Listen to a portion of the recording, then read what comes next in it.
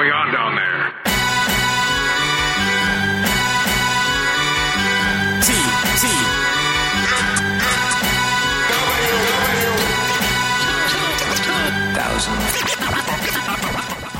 Are we ready to rock? I was not informed there would be rocking. Are we ready to roll? I thought I did a lot of rolling earlier. Are we ready to exist? Barely. I'm in Florida, so do I anyway? Hell yeah, we are! Welcome to WTF TFW! Back in action, baby! We're coming out of our shells! The musical. It's a musical episode. It's not. That would be a really, actually horrible... That would be a really... Not horrible. That would just be a lousy, kind of rude thing to drop on Aaron and TJ. Aaron, how are you doing? I would very rapidly become, man, we got a late start because my bad. I just, well... No, I'm doing okay. Was supposed to have somebody come out to take a look at the tree that's grown a big old limb over top of the new house, and then it was like thunderstorms all day, and he said, maybe we'll be out tomorrow. Oh, it wants to hug your house. That's nice. Yeah. TJ, how's it going over yonder? Pretty good. I had a fun day at the shop. Had a day where it wasn't storming. That's always nice. Woo! I've been having storms over here, but I've been enjoying it because every time we have storms right now, it washes all the acrid smoke out of the air, and the air quality becomes breathable for a few days. I have been loving the storms that have been coming through these last few days. Now what was it? The first of the bad days, it was like I was standing right next to somebody at a barbecue pit smoker. It was a slightly woodsy, slightly tangy smoke. The second day, it was electronics and like shingles burnings taste, and that wasn't good. That was the day that Alfie had to call in sick because she was like, yeah, yesterday I barely survived. Yeah, and then we got rain, and then we got more rain, and then we got more rain. My city was very briefly the worst air quality on the planet. Very briefly. Yeah. Which was, that was a funny thing. I could only laugh because if I actually really thought about it too much, I'd get a little freaked out. I got my little story, which is very much biased by my perception of taking a walk. But on one of the bad air quality days, I had to go for groceries. And so I put on my mask because the last time I chanced it with this current round of air quality, my throat was actually damaged for like a week. So I don't goof off around it anymore. If there's bad air quality, I'm going to put one of my masks on. I'm equipped. I got a pile of filters I can stick into my nice mask with the metal nose thing, so I'm all equipped. So I go for a walk. Not only was there no one wearing a mask, which is whatever, but for the first time, in fact, since early 2020... I mean, I maybe have been lucky about this. I got some mask aggro out on the street, and when the context is literally the air quality is damaging to your biology, I actually lost my patience a little bit after the fact, and I kind of sat there thinking about it, and I thought probably one of the most unpleasant, most rude thoughts I've ever thought, where the guy who kind of like gave me the really funny look, I was thinking to myself, you know what? I hope that man breathes deep today. I hope that man breathes deep and hard and heavy. Because I was like looking around, I'm like, y'all, don't try to badass your way through this. It's literally smoke.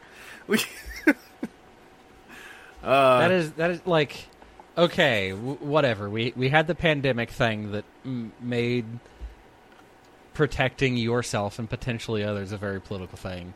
Like, when I went out driving, there was one point in time where it was like half-mile visibility because it was so smoky. If there's particles in the air, there are particles in your lungs. And, because it's all from forest fires and whatnot, it's all like particulate carbon, and that stuff is going to live there forever. Yeah, I called my mom, and I got really aggro on the phone, going like, why are these idiots giving me the aggro side eye when I don't even care what happens to them, I'm actually very specifically this time protecting myself and not those around me. Because I don't want my throat to stop working again. Anyway, I had to get that off my chest. Also, last night, we within an hour of our air quality warning going away because of a thunderstorm happening, I also heard people setting off fireworks outside, because Canada Day, which very... Also, again, set off my sort of think some horrible thoughts things of, like, I hope as you light those matches, you breathe real deep. I was like, nah, that's a little bit too mean. I don't know what's going on out there. But anyway, people who say that I'm too kind, you just heard it. I got mean. Anyway, we're going to talk about Transformers, which I can only be kind about. And we're going to start off with a listener question from Autotot, who says, "Hi guys, thanks for the fun and thought-provoking content. Listening to you makes my car journeys to work enjoyable. I wish Hasbro would do a G1 Season 2.5, covering the events between Season 2 of the cartoon and the movie. If this dream were to come true, who would you have write and animate the series? What plot points would you include? What new characters would you introduce only to be killed in the attack on Autobot City?" Well, most definitely I'd want the series to end with a very detailed series of vignettes of every character introduced horrifically dying. Because that's how I thought the Clone Wars cartoon was going to end. So, I was robbed of that by something that was probably actually better. So, give me my unsatisfying character death montage, I guess. But, I've said it before. I personally would just I want Powerhouse Animation Studios to do Transformers somehow. This could be it. DJ, what makes your brain light up when someone says G1 Season 2.5? John, the hard part is that we know exactly what comes after that. So, like, in my head, if you're doing 2.5, you need to explain why we're mostly back to the Season 1 cast in the movie. So, maybe this is not, like, a matter of, like, introducing a bunch of characters to get killed off. Maybe this is an opportunity to kill off everyone who vanished in Season 3. Maybe like 2.5 is the culling. I like how, like, it exists. The Clone Wars cartoon exists to demonstrate that you don't actually have to do this, but because they didn't do it, like, all our brains are immediately going to, like, okay, how can we shore up more death on the cast? I'm not actually... See, the way my brain was going with it was the movie still had what would be for today futuristic cars, right? Like everybody that came in new, except for like Ultra Magnus, was like concept cars. So you make Season 2.5 like 2020 era vehicles. So you have the 80s era vehicles, and then you have new vehicles that are like the 2020s, even though the movie was 2005, and that's now not the future. My math brain was already having trouble with this. This hurts. Anyways, you make it like a sliding timescale thing. It's really 20 years in the future, because that's how the eugenics wars work. Star Trek: Strange New Worlds. Spoilers. It's a sliding time scale, so you have modern cars as some of the things, and maybe you have like Hot Rod. He gets the future, his future alt mode this way or something. Oh, he like shows up as a '70s car, and then he's like, I thought I was cool. No, I'm saying you have him show up as a modern, as a 2020s vehicle, and then. Like, at the end of the season, ends up getting something new. That way you're not having to just kill them all wholesale, but you're introducing the characters rather than, there's just this whole city worth of Autobots that just shows up, and now we have to care about them. You can have them introduce in there in different modes, then become the new modes that are then to roll into the movie, the 86 movie. Well, what if, because I think this would actually be really fun also as a creative exercise if this was made, what if this series just takes place over the course of the 90s in the G1 timeline, and it turns out in G1 the 90s were like hyper-futuristic compared to the actual 90s, and that over the course of the 90s, cars just ended up looking like that. Like, it'd be really funny to, like, do an alternate version of the 90s where, like, everything sharply became futuristic within, like, 3 years. Everyone starts wearing jumpsuits and whatnot and have hoverboards. And have, like, this alternate retro future 90s that culminates in the ultimate future of the faraway year of 2005. But it's the movie. Also, my actual writer instinct would be to fully subvert the idea of this fitting into canon, is that you just make a bunch of the plot, like, you do anything but figure out how this fits in, and then you either just have the stakes be this is an alternate timeline, or all of the really cool, beloved characters and whatnot, they all happen to just leave, and then they come back. Like in Rebels, right? In Star Wars Rebels, everyone just happened to step away for the course of the films, and then step back in time for everyone to have to become live action for some reason. Now, I'm mostly being facetious with the culling thing. Like, I do think there's room to like tell a story. I think there's room to tell a story with the characters and why they weren't there for the movie. But I would love like an in between where we get to see things like Ironhide and Cup on some like old war heroes story. I'd like I'd like to see like Blur race it out with like the normal like 84 Autobot cars. Like character mixes we didn't get because it was just like such a sudden. These characters don't exist anymore, and now here's the new cast.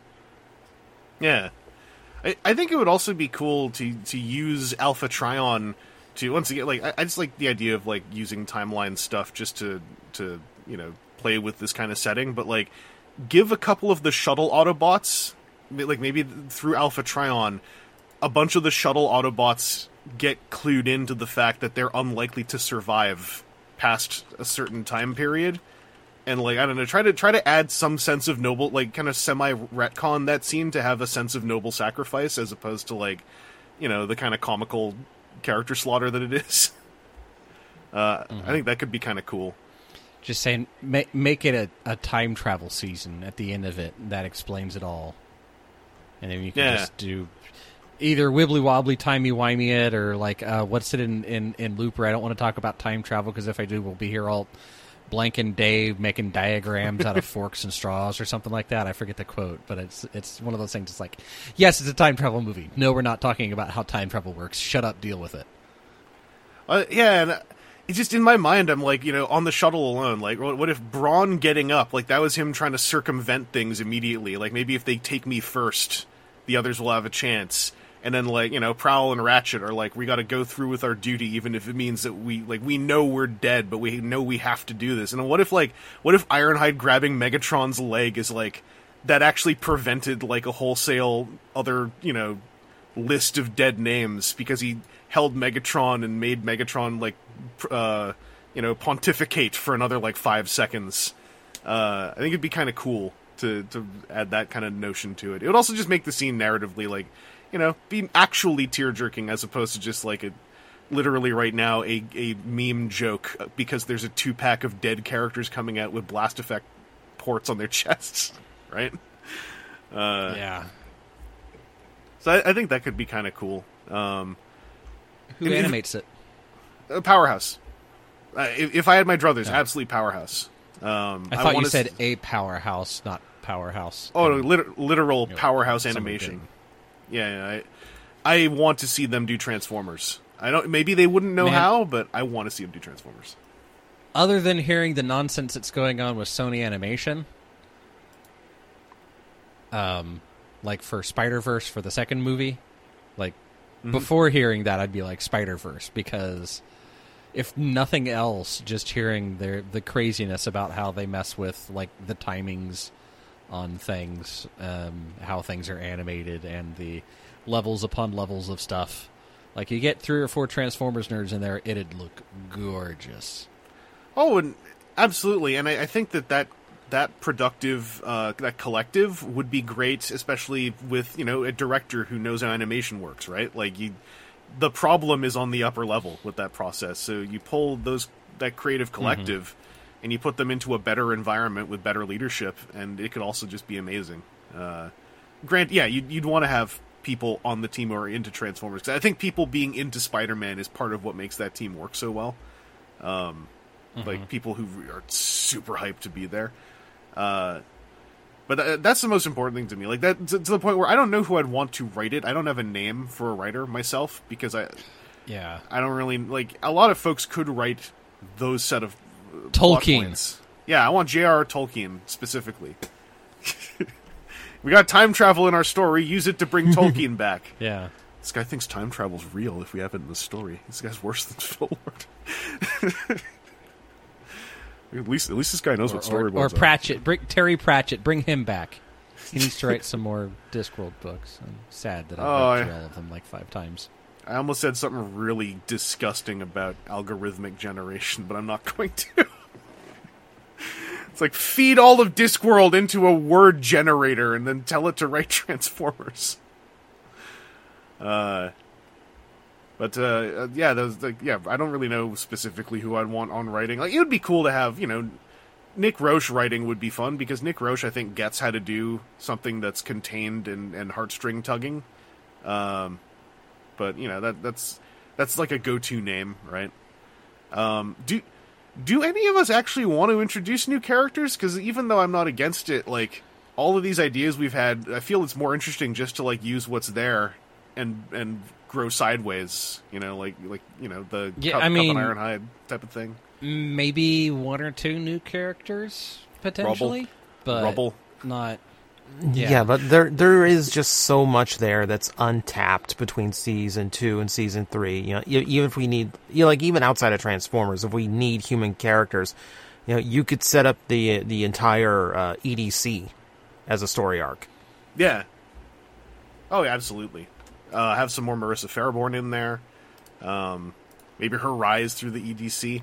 I think Rubble would be fun to put in, because for a very narrow niche of the fandom, they would be like, oh, Rubble you put in there to kill at the end. But then, like, the subversion would be Rubble survives.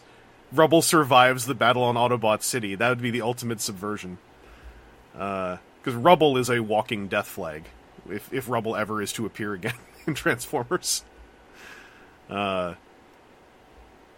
yeah, this actually was more swiftly fruitful than I was expecting. Any other ideas you guys got about this kind of thing? I think we've really filled a tunnel here. Through the letter O, perhaps, of the word Transformers. Alright. Hope that answered your question, Autotot. Let's do some Transformers acquisition inquisitions. We have several shared things and several standalone things, which is exciting to me. I like to start with the standalone things myself. So, TJ, I want to ask you specifically about Evolution Beachcomber, because I have been seeing some interesting reports about Evolution Beachcomber on social media so far.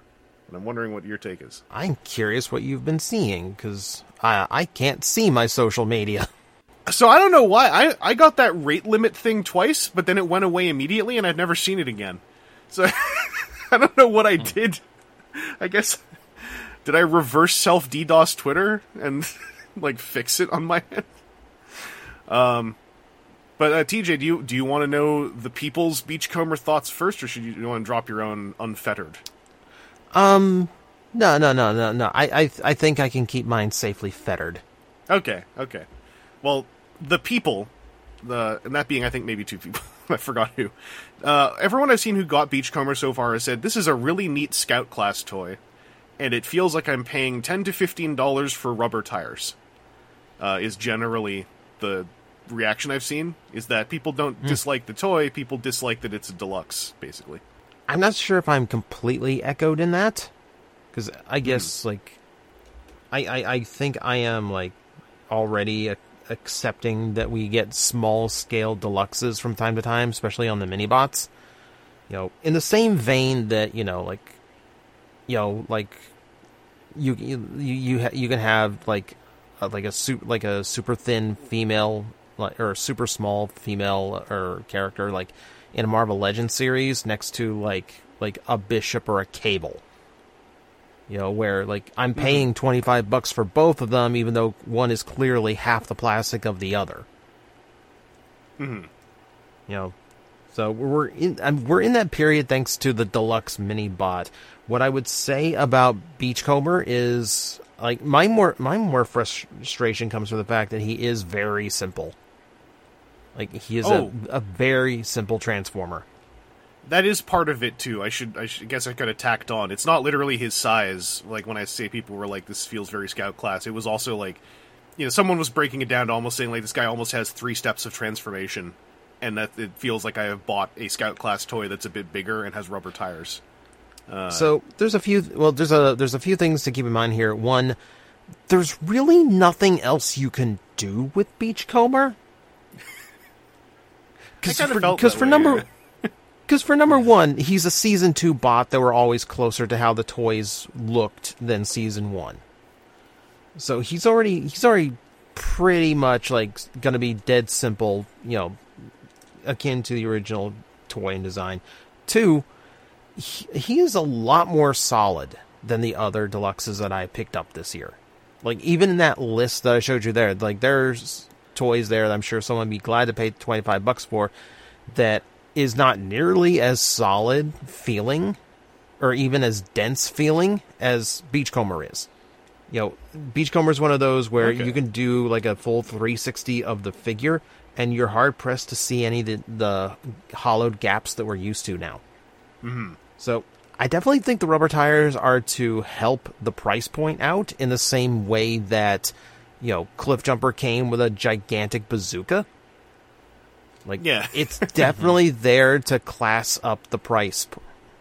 But I wouldn't say he's a scout. I'd say he's just taken some of his complexity and size that you would get from a typical deluxe today, and he's just like condensed himself. That makes sense to me. I also keep forgetting he has a parrot, which is a whole extra thing. Yes, he has a parrot.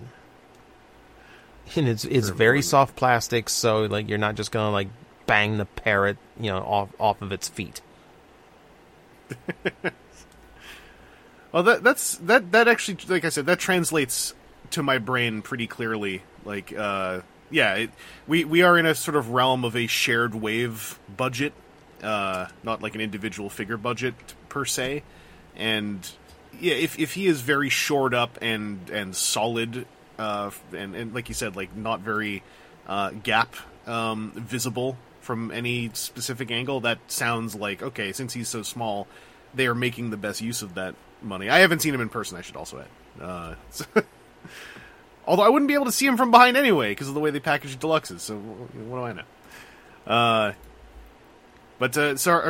I guess it sounds like It sounds like you're actually pretty much digging him. Other than the simplicity. Yeah, but as I said, what else would I really expect? Like, there's really not a whole lot of engineering you can do with the design. Just go for go for modern masterpiece and make it so the back of the car is actually where his feet come from and his head comes out the front.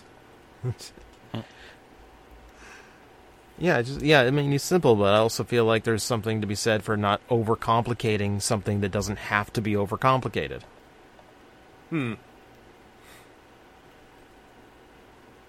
Yeah, I could see that. I'm tempted by him, because he looks like he's got a pleasant in-hand kind of meatiness, but hopefully I can see one in person, because I don't think I pre-ordered those guys. Oh yeah, they were from the Phantom Wave that almost didn't come out in Canada or whatever. Was there anything else stand out about Beachcomber? I guess my other question is, like, do the tires actually feel nice, or do they feel kind of funny? Because I wasn't sure about mainline rubber. I actually forgot that he was going to have rubber tires. So, like, I felt that in the first place. I'm like, oh, does he have, like, a sticky plastic to him? Does he have that? Oh, no. That's rubber. That's supposed to be that way. It feels fine. Like, I don't think it's a case like Hasbro forgot how to produce rubber for tires. Like, they're just normal rubber tires. Like, they feel fine. Okay. Yeah, I'm curious about the longevity of them, just because I'm always thinking about the funny plasticizer leaking from the Siege effect parts. And so I'm always like when rubber tires are ostensibly going to forever be in contact, right? I'm curious how that goes. I think part of the thing with the Siege rubbers, the blast effect part, shows that it's also like translucent. Well, I should say, because of the long conversation I had with some people about that stuff, like the classic plasticizer leak damage case is the fully opaque like Kinnikuman and Transformers decoys. So there is precedent for non-translucent plastic to do funny stuff, but also that's 80s non-translucent plastic, so it's an older mix. All right. Let's bop along from Beachcomber. I want to hot potato this around a little bit. Aaron, I see that you got the Primal Voyager. I'm guessing that's the, let me check my notes here, the core/mainline with the green box, I'm guessing. Yes. Because everything's complicated. I think so. Is he the one with the cool chest? He is the one with the cool chest. I like that toy. That took me a little bit, like, it... Just about everything on him's kind of been like a couple of rounds, because I was not at all expecting much of what he does after having... Even with the, some of the, like, Studio Series toys. He's got, and again, especially for price point-wise comparisons, like, his legs are far more complicated than they should be. His his chest is a whole thing. It's one of those things. It's I don't want to say it's like an abusive relationship or something, but frequently we've gotten to the point where, I don't expect it to do thing X because Hasbro's not done thing X in a while.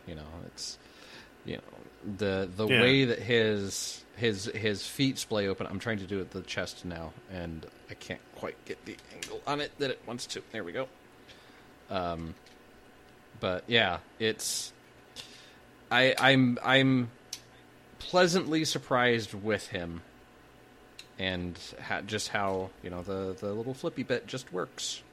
So yeah, it's I wish that they had better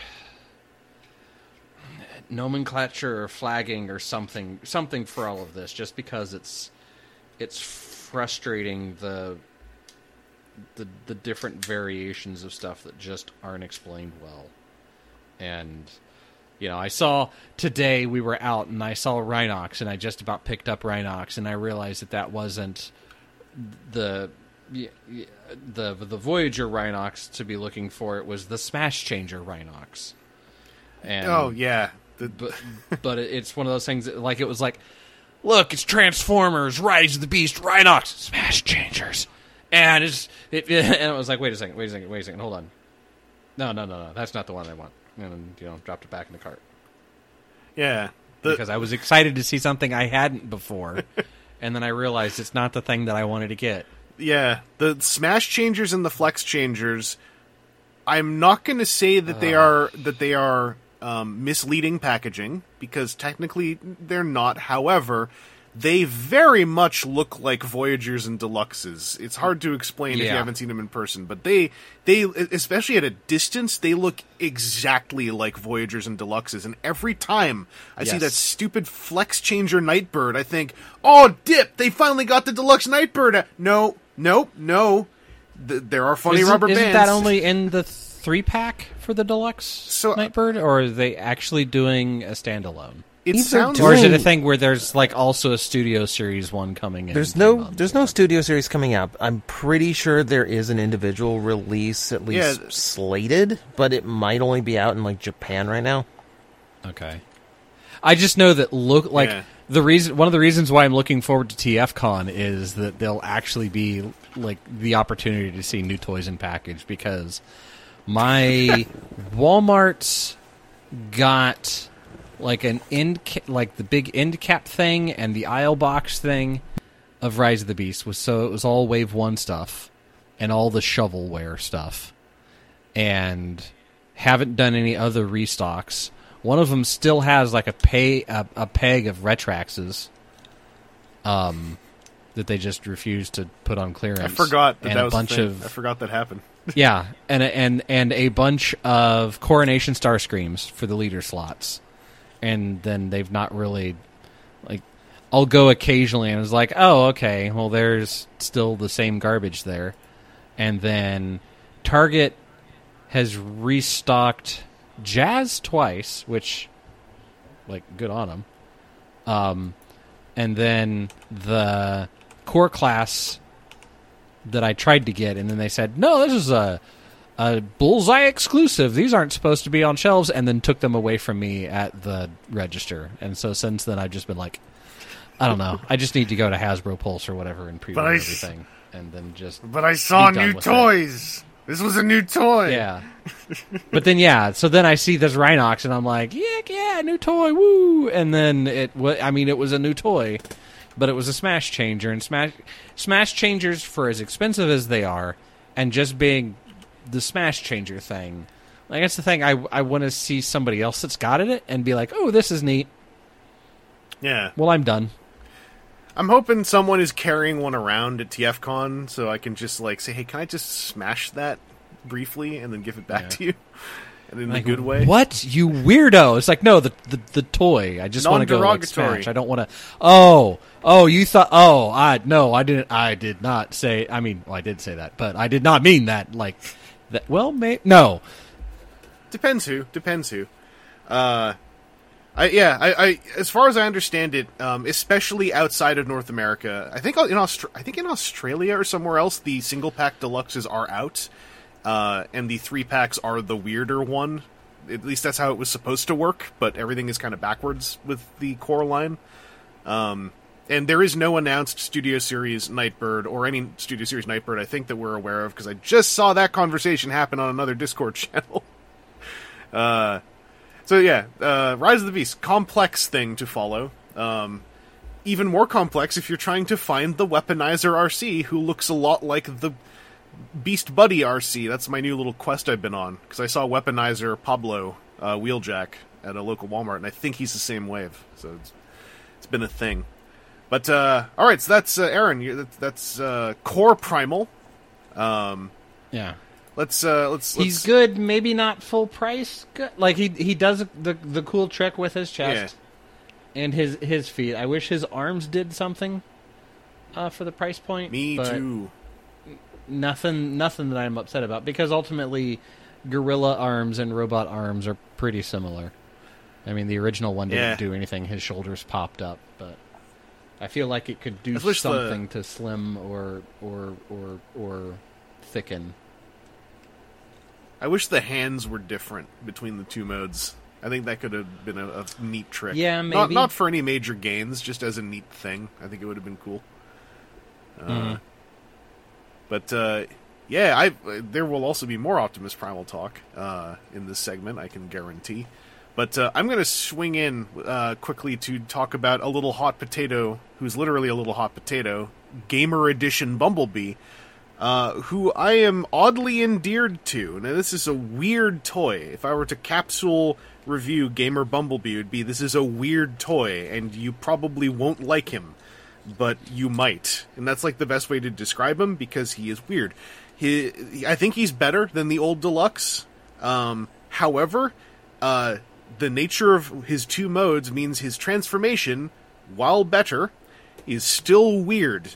And you have to do some very weird things that are hard to describe outside of trying to say, like, imagine if you were trying to rotate 2 portions of an eggshell to better match the curvature of the eggshell. And that's his shoulder pads, when you turn him into a vehicle, are weird.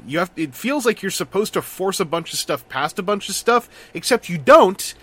It certainly feels like it. It's very easy to, like, yank pieces off of him while you're transforming him, because there are things that look like double hinges. They're actually not really double hinges, but they're built like them, such that the part that's not supposed to hinge will just pop off all the time. However, if you can get over all of that, if you can get over the part where he has no abs, he's just a chest on top of a groin, for instance, another weird thing about him. He's kind of fun, and his vehicle mode is it literally feels like a mouse, like a laser mouse if you put your hand on top of it. I kind of like him, but if someone were to go like, I hate this toy, I'd probably, actually, in fact, that just recently happened. I'd be like, nah, that's valid. It's a weird, funny little guy, this toy. So and if I wanted to be cruel, I would try to start some hoax about how the Cliffjumper version actually fixes all of your problems with him in ways I can't describe, even though it's an identical toy. But yeah, if you can mess with someone else's, I would definitely recommend that first. It sounds like that's the story with Barricade as well, at least to my ears. Like in that he's, I think we talked about him even on here, but he's like, it's not like bad. He's just weird. Also, Bumblebee's like accessories are also odd. Apparently, both guns are inaccurate, and the sword is also inaccurate as far as anything he used in the game.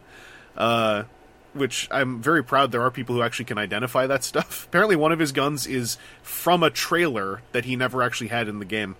But they all have storage on them, which is kind of cool. And in the vehicle mode, one of them can even store under the vehicle mode, out of sight, which feels like an oddly rare thing nowadays. And so I like that gun the most.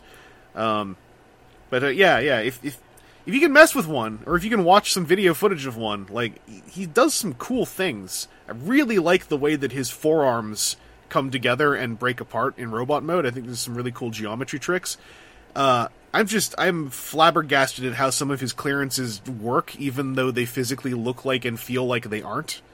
And it's in a way that's less impressive and more kind of teeth gritting, where you're like, I don't like that I have to do it this way. I'm happy it works, but I don't like that I'm doing this. And that's Gamer Bumblebee. Still my only Gamer Edition figure. I still have not found Optimus Prime. He's on Amazon Canada, but I want him with the discount. So I'm adamant to get my 10% off. I may give up that ghost eventually, because I heard he's so good. But yeah. Gamer B is a funny little guy. That's the capsule. Guess I'll swing back around. TJ, of your next bunch, who would you call a funny little person that you might want to talk about? Funny little person, probably. Well, I think most of what I have from here on out is funny in their own ways. I'd say DevCon. I was gonna say he's the one that sounded the most funny little guy to me in my head, but he's the Blur-alike, right? Yeah. Which makes him even weirder, because he's also blue. He actually shares some design elements with Blur. He has like a head thing. However, it's like it's weird. Like, I know it shares skeleton with that toy. I know it's borrowing its engineering. It really doesn't feel like Blur. Ooh, that's actually interesting to me. That okay. Yeah, it's weird. It's like getting a feeling of deja vu, even though you haven't messed with something before. Because there's steps of this that are familiar, but it doesn't feel like I'm playing with the same toy, even though they look similar. It's hard to explain. But this thing is pulling like some kind of Mandela effect on me.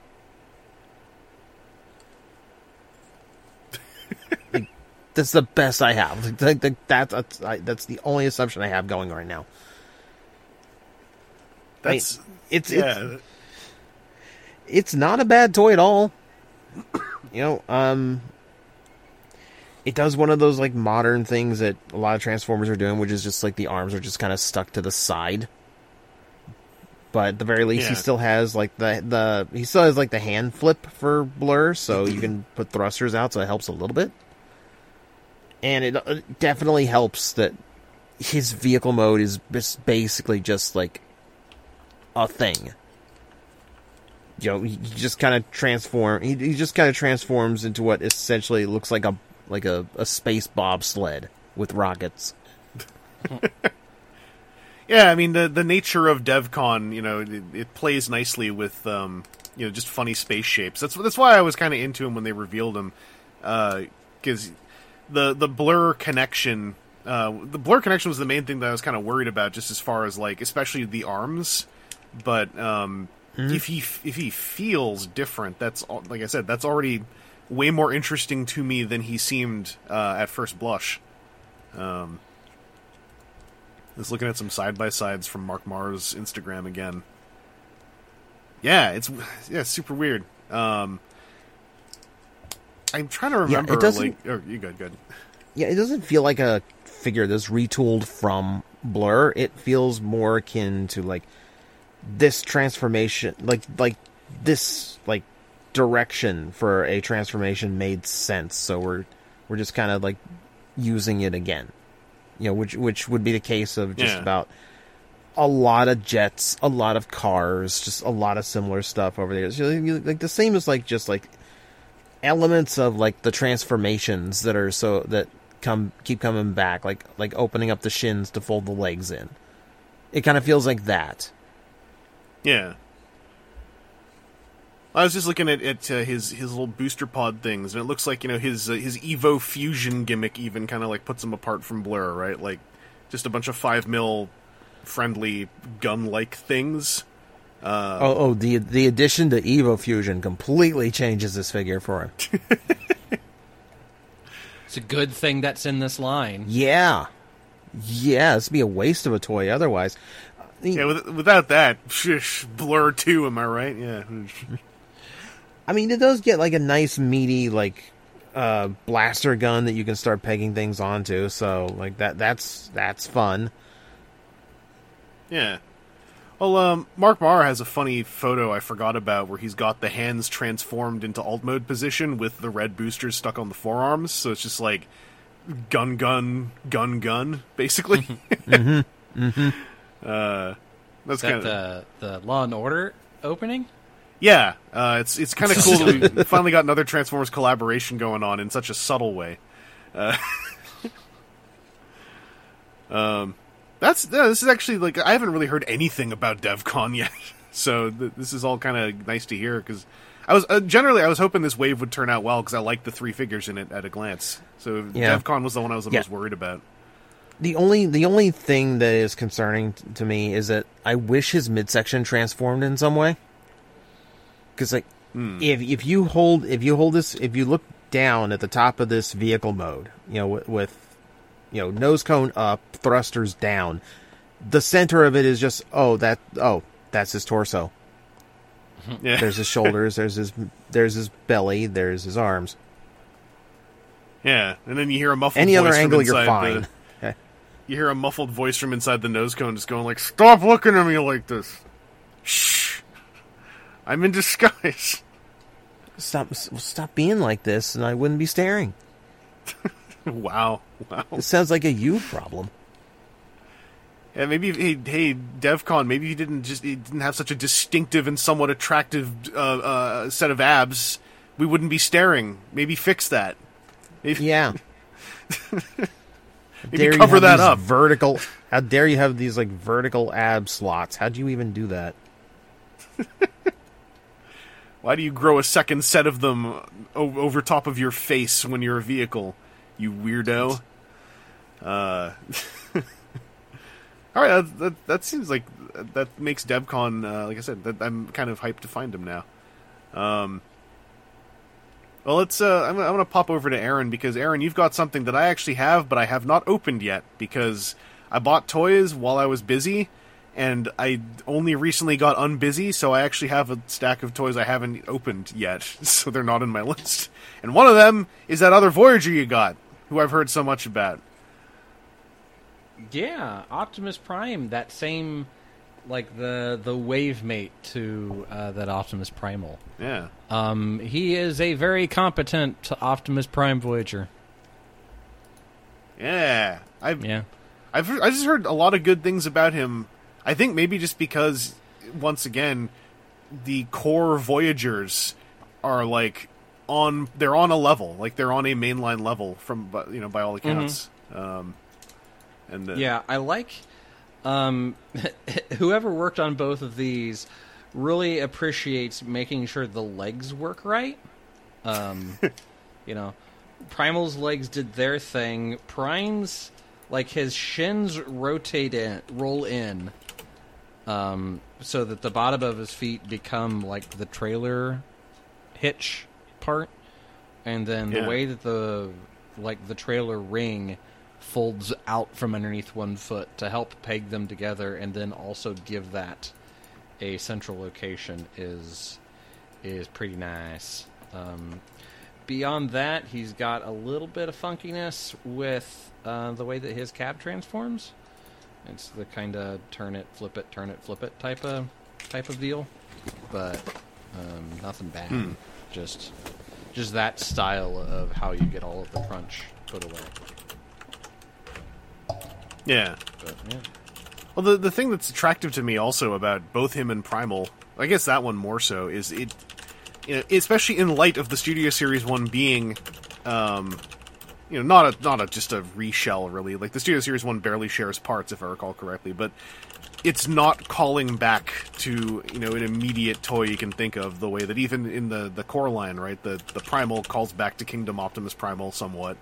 I have heard the Rhinox calls back to Kingdom Rhinox. I don't actually know, because I got Kingdom Rhinox in the last year, so I haven't messed with core Rhinox yet. So I'm not sure how accurate that is. But like that Optimus Prime, at a glance to me, it looked like, that's just doing some fresh things for that design. Yeah, one thing I'm sitting here like doing little bits of transformation steps that I do like is where he had, it's a flat-nosed semi-truck, the classic G1 Optimus Prime. But then when he's a robot, how the windows come out to be like pecs, and it's not like a half-stage thing. It's his head coming around the platform that his neck is on, the neck peg and everything sits on, is what gives that structure. So you can't make him be flat-pecked with his head up, just because of the alignment of things. And it's a real difference, I feel like, compared to some other Optimus Primes that have had that sort of layout, where it's just been like, and then you kind of tent these out a little bit, because they'll sit like that. Oh, I hate that, because half the time when they do the, tent them as the final step, it's like, okay, and then every time I grab them by the torso, they flatten back in, and I know they're not supposed to. But yeah, he's got plenty of little pegs, as I'm sitting here doing the transformation again, but none of them really feel like the very bad, you have to have all of these pegs perfectly pegged in this specific order or else it all falls apart type of little pegs. They're all just like, and then this one guides this into place, and then that one guides that one into place. So it's like the underside of his elbows peg into the front of his thighs in order to like make the cab sit still. Yeah. That sort of thing. I want to know more about the team who worked on the core line, because it sounds like that's that LA team or collective or whatever they are. Obviously engineering is still coming, at least I think so, from the Takara Tomy side, but the end result on a lot of those toys just seems so like, it's not like, is this even Transformers, but it's like slightly fresh, or at least it's calling back to ideas we don't see as often. Like I'm looking at, pictures of the Deluxe Air Razor, who in bird mode in many ways looks more interesting than the Studio Series bird mode, who is just Kingdom Air Racer, basically. Yeah. And I want to know more about that team and what their process is and like where they're coming at stuff from, because I'm greedy now. We get so much from the Generation Studio Series team. I want to know more. That's good to know. I'm gonna hopefully get a bunch of my backlog cracked open and streamed in the coming week and a half, because also I want them to be on call for potentially a panel. So we'll see how I feel about those things. I got a leader class get that I can talk about, because I finally got a hold of him. Studio Series Rise of the Beast Scourge, who I caught on Amazon Canada for 15% off. So that's actually a bigger savings, and if I went to EB GameStop, so I felt like a winner. I can also just say, like, I love the toy a lot. I really like that figure. It has, very easily citable problems, but the end result and the core of what that toy is so friggin' cool. The robot mode is so unique as a design, even though it's based on sort of the pre-visualization or, not final version that we saw in the film.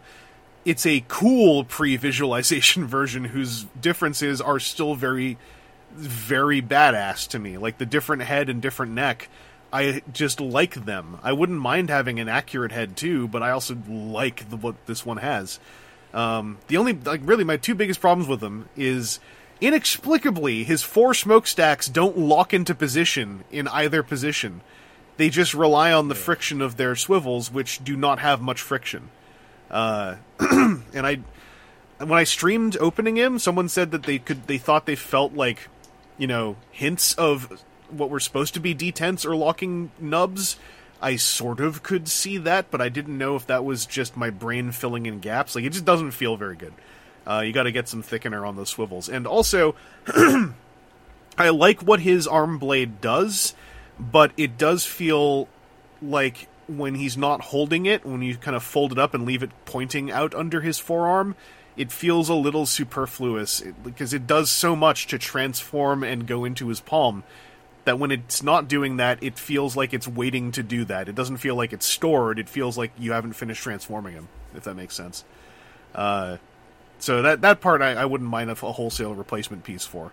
But otherwise, like, the transformation is weird in a fun way, because when you get it, it works, and that's what I really like. The instructions are awful, and are really confusing as to what you're supposed to be doing at some points. To the point where they probably could threaten you damaging the toy if you try to follow them, thinking how normal Transformers work. Like, you have to collapse the roof cab piece in on a double hinge, and it doesn't look like you're supposed to do it the way that it does, but when you see it and you do it, it makes sense. You have to, like, sandwich some things and thread some things through places, and the way the instructions tries to explain that makes it 10 times harder. And I know it's sort of a rote thing to say that the instructions are bad, but these are really bad instructions, and it's disappointing still, so I'm going to keep harping about it. Slight tangent, our editor showed me the instructions for some current Power Rangers toys, and did you know that those instructions look like ours and are worse? Because that really blew my mind. You know how on our instructions, everything that's relevant at least is highlighted in a color? Ostensibly? Oh no. So, oh no, that you're leading off with that is not a good thing. So on these Power Rangers toys, there was a step he showed me where it's like, peg these 2 pieces in. So the 2 pieces that you peg on are highlighted, and there's 2 arrows pointing at nothing, because nothing else is highlighted, and it's just a sea of CAD greeble. And so I asked, like, is it just going on to 2 pegs? And, I gotta remember what he told me. Because that's where I thought, like, well, at least it's going on to pegs, right? And then, I'm gonna scroll up. I have to finish this anecdote. Yeah, no, it's not pegs. It's not 5mm pegs. It's, like, Lego brick connectors, and one is buried in such a random shape that there's, like, it's funny trying to find the angles for them to even get in there. So anyway, little aside, Power Rangers got it worse than us on the instructions, it turns out. Yeah, Studio Series Scourge, I think both modes look good. I kinda wish his big claw turned into the cannon and just didn't look as solid as the cannon, because that thing being a separate piece just feels like busy work I don't want to do. I just usually leave it off. You can store it on his butt. It kind of works there. It has an oddly complicated unfolding transformation to turn into a nondescript panel that sits on the back of his truck mode, which is also the only way to connect Freezer to him. So that whole accessory just feels like a weird, overcomplicated vestige of engineering that I wish had just gone into the arm blade. But as a leader class toy, like, it's just 2 good modes and a really neat transformation, so I quite like him. And obviously, I'm very won over by his aesthetics, looking like just a massive Dark Souls character who's a transformer. Like, that's how you win me over.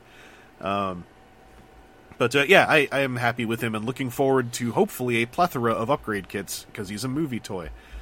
I think there's already been a few revealed for like new heads and whatnot, but I want to see some cool stuff with the arm blade.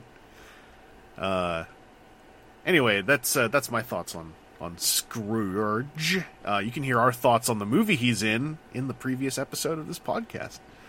TJ, let's come back to you. I want to know. You can do a 2-for-1 here because I'm assuming, maybe I'm wrong. I'm assuming Axel Grease is just Scrap Hook for the most part, or whatever his name is. I still haven't found him. Aside from a few changes in optional parts, yes. Pretty much. Okay, so it's more than just a new head. There's like... I did not keep up very well, because I don't have the original, so I couldn't tell what was new. Yeah, let me pull up a picture of Scrap Hook just so I can tell. It actually looks like there might be a decent amount of differences here. Yeah, so at photos versus like it's the same layout, but it's it's largely the same layout, but you're looking at a different engine. You're looking at a different front end. Oh, you're different legs. The shin front end, the shin legs, the feet hood are different.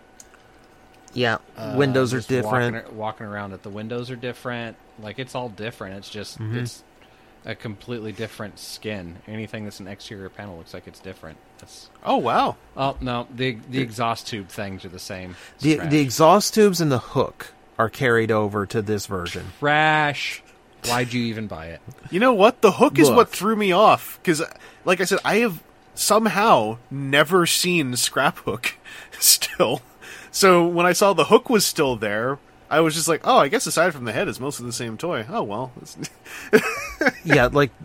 the side of the doors, the rear, like the shoulders that become the rear of the vehicle, yeah, I think the arms too. All that's the same. But yeah, like there is a lot that's been changed to it. Oh, that's awesome. Yeah, and there's something really clever about taking that same form because the actual like cab, like the top half of the vehicle, it still comes to the same height as the pickup truck, but it's angled differently to actually give it more of a flow of a car, and then instead of the wrecker like hook in the back, like instead of the winch, you've got these two basically chunks of engine that have like small like back seat windows installed to create like that back scoop of the rear of the car. Man, that's way more impressive than I had. I'd kind of I didn't. I'm not gonna say I wrote off Axle Grease because I like the concept and I like the colors. But yeah, holy moly, that's that's actually quite impressive. That makes me really want to see a crash bar retool now. I'm worried we might not hit one by the time this is all over. Like if they're going for but look what they did. Look what they did with fossilizers. True. Yeah, they just literally throw more Studio repaints out. Series releases than mainline releases. Very true. Well, does Axle Grease feel any different? Because I feel like I have recollections of people saying Scrap. Is his name Scrap Hook, by the way? Am I getting that part wrong too? Yes, you got that right. Right. Because I feel like I remember hearing Scrap Hook had the usual Iser Wave 1 thing where some of the pegs didn't quite feel as nice as, like, on Crash Bar. I've got him here. I'm like, all the joint areas feel fine. Like they feel loose enough to come apart, but it's not like shaking him. Things are falling apart. Okay. Then I'll reorient it to, does Axle Grease feel just as good? So honestly, not well. I can't make a comparison because it's been a while since I picked up Scrap Hook. Mm-hmm. I will say the pegs that hold together feel fine. It is still a trick to transform without the toy falling apart on its intended failure points. There's the aspect I still hate. I didn't like this in Scraphook either. Is how the elbows are engineered. Because they have to be, it's weird to explain. Because he's got a normal elbow at the forearm, and then the piece above it, it feels like half of a hinge. I'm looking at a photo. I kind of see what you mean. It's a really weird engineering choice. But it's real. It's like I can't remember on Scraphook, but on Axle Grease, that's a really soft hinge that really likes to come apart. Which is a shame because you have to double over those elbows in order to get it into vehicle mode. Yeah, I hope I can have some in-hand thoughts about that myself at some point because I really like Crash Bar. But that's a shame. Yeah, I'm looking at like the blow apart promo shot, and I'm seeing some close-ups of the elbow. I'm wondering if it's just a geometry thing, and then the materials ended up not playing nice. But if that's at least, I guess Aaron, you don't have Scraphook nearby, do you? Yes, I do. Does Scraphook have that sort of thing going on with the upper half hinge? Yeah, yeah. It's so he has like he's got it's I'm sitting here looking at the inside of it. It's mushroom peg to something that has like 90 degrees of hinge to a dog bone piece that has the other part of hinge that's just a peg, and each of those only give about 90 degrees of bend, but then they like just because of the rest of the geometry of the arm, you really don't. It's not like you get like normally if you have like the dog bone and the wrist, you can do like 180 fold flat, and this just because of the geometry of everything can't. There's too many things that stick out from themselves from other parts to really do that. So he ends up with like the arm goes straight, and then the arm goes to. Like, if you kind of angle it, you can get maybe 20 to 30 degrees past 90. Okay. So it's not like it's bad. It's just not the... When you see the hardware that's there, you kind of feel like it should bend more than it can actually get bent. Than it can actually bend. Yeah, words. Well, TJ, I gotta know, does the Evo Fusion... implementation that I see on the back of the packaging here, does that function well where you provide you can put a piece of a car onto the side of a thing? So I'll be honest, like these were waiting for me when I got home from work today. So I have not had any chance to start making combinations at this point. I will say the parts that she comes with are fairly versatile. Like those back pieces that form like the rear of the vehicle, and then also like they also form like a set of like thrusters in the back, just to kind of push the whole like twisted metal vibe a little bit more. Those pieces are also really well fit over the arm to either make an arm cannon or like an extended hook arm, akin to lockdown. Yeah. Or they fit really smoothly against the shoulders if you want the shoulders to have a different profile and look a lot taller. Yeah, in my Google image search clickery, I've seen a handful of different shoulder setups, which are kind of neat looking. Because she easily has my favorite color palette of the wave and almost it's a really good color palette. I hope that there's at least one more figure out in that because this looks so cool. I mean, inversely, I'm also like all for her coming out in like beige and orange, so so I can use these parts for normal Junkion combinations too. Yeah, I'm already set. Like I like Crash Bar so much, who I doubled on, that I'm already set. Like whenever if I just end up going to Amazon, which I would like to avoid, but I I'm going to double up on Scrapbook when I can. Also, after seeing, Trashosaurus Rex or whatever on Mark Marr's Instagram page. Yeah. That made me already feel great about having double Crash Bar. So I was like, oh, I'll just do double. I'll do double Scrapbook as well to set up for that. But yeah, like other color combo, like that other color scheme. I kind of like the idea of it being unique to Axel Grease, but also it would be neat if she had a partner piece in if not a Crash Bar, even in the Voyager version or something else. Like something unpeggable, right? That's also that combo of purples and very purpley blues, I guess I'll say. Purpley blues, we usually go with indigo. That color combo of deep magentas and sharp indigos. And purple. It looks like magenta is on the axles, but purple is on the paint. I don't know. This is also a photograph.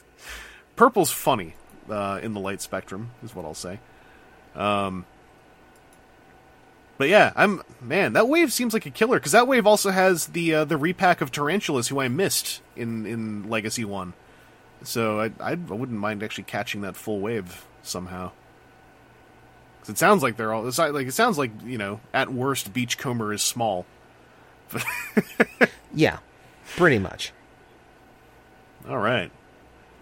Well, let's bop over Aaron. You have got someone that I was just talking about. You got Crash Bar as well. I'm wondering if he struck you as hard as he did me, because I know he's kind of weird, so I could see him not. But I'm curious how you ended up feeling about him. Yeah, he's weird, and I like him. I kind of want to get a second one.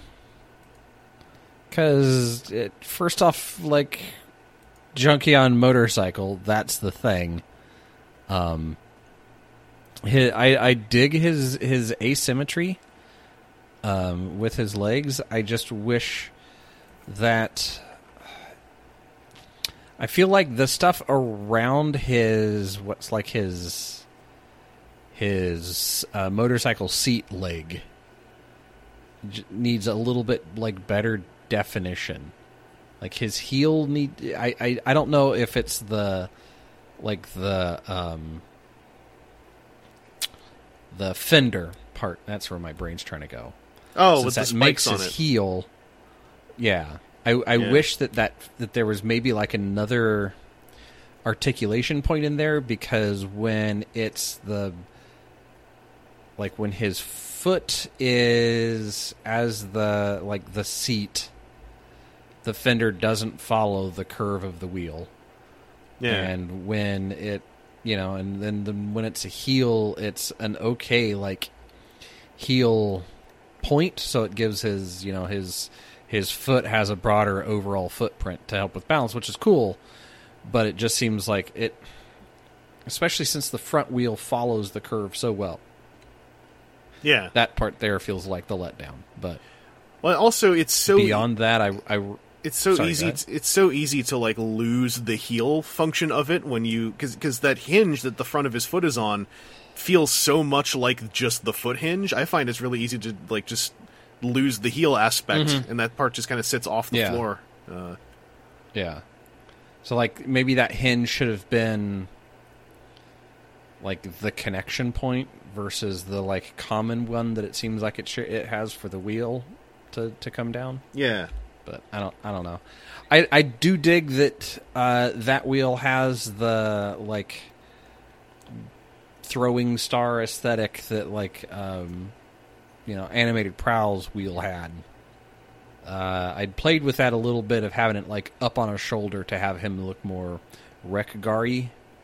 Yeah. Have a big kind of spiked wheel.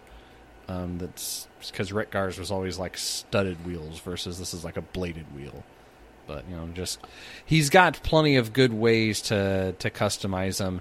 That, and then I did play just a little bit with a very pathetic, I only have half of the chariot look of the chariot style, going back to Crash Bar. So it's maybe if I see him inexpensive somewhere. I remember. And then he's just not shown up as, in the the wave case remnants that I see, he's not there to also snag. So.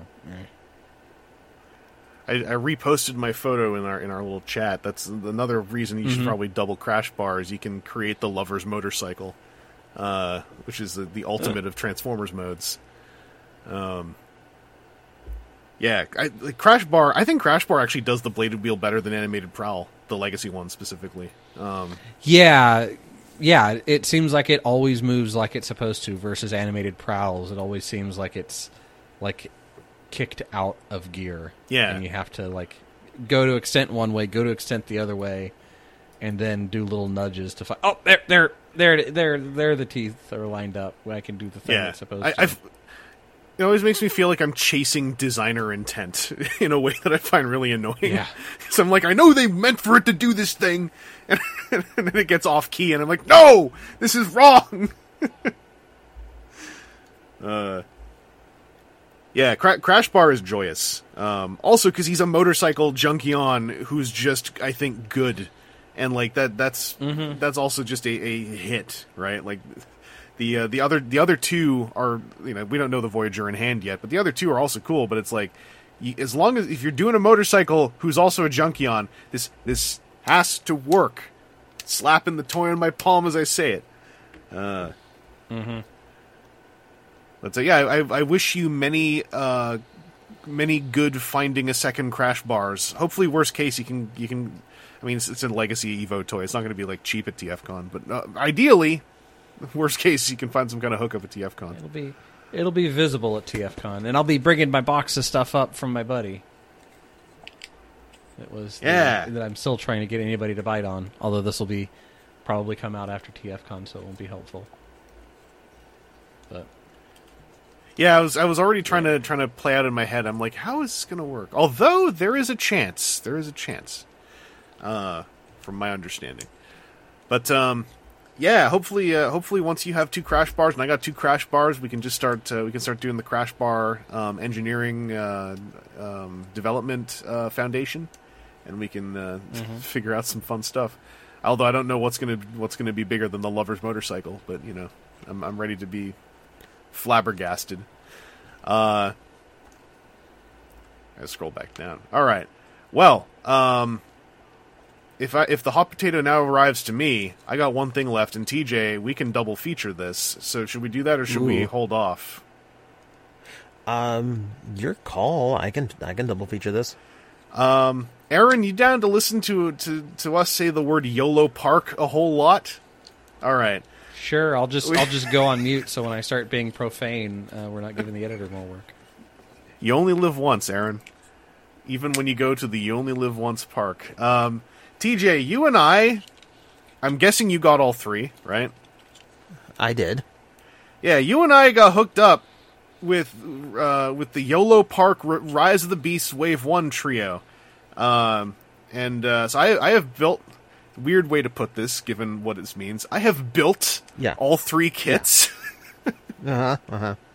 I actually have to refilm parts of the Bumblebee kit because he went off camera and I put the wrong bits on the backs of his biceps. So I gotta refilm some of that. Luckily, because he's not actually like a model kit, it's literally unpegging parts and pegging them back on. But yeah, these are spuriously model kits. I call them figure kits because you don't do much. I call them Build-A-Figures without the other figures. Yeah. That's actually a good way to put it, too. I would use the word kit only because, like, they are so pre-built that you can actually disassemble them more than they're disassembled in the package to get access to some of the most innermost details if you do want to paint them up. I got a comment or two on my Primal video from some folks who said they have actually done the gunmetaling on some of his inner Greeble, and apparently it looks sick, so I'm very excited to do that on mine now. But it's Optimus Prime, Optimus Primal, and Bumblebee. They are pretty nice, I think, for $30 USD a piece. That's like Voyager price, roughly. They feel good as figures. I guess the most direct comparison would be, that's the same price point as Red and Hasbro 6-inch, right? No, red's like $24.99. So Oh. they're a little bit more than red, and then Voyagers are $34.99. Okay, up here, I have a memory of red being at Voyager price point up here, but it's a give or take $5.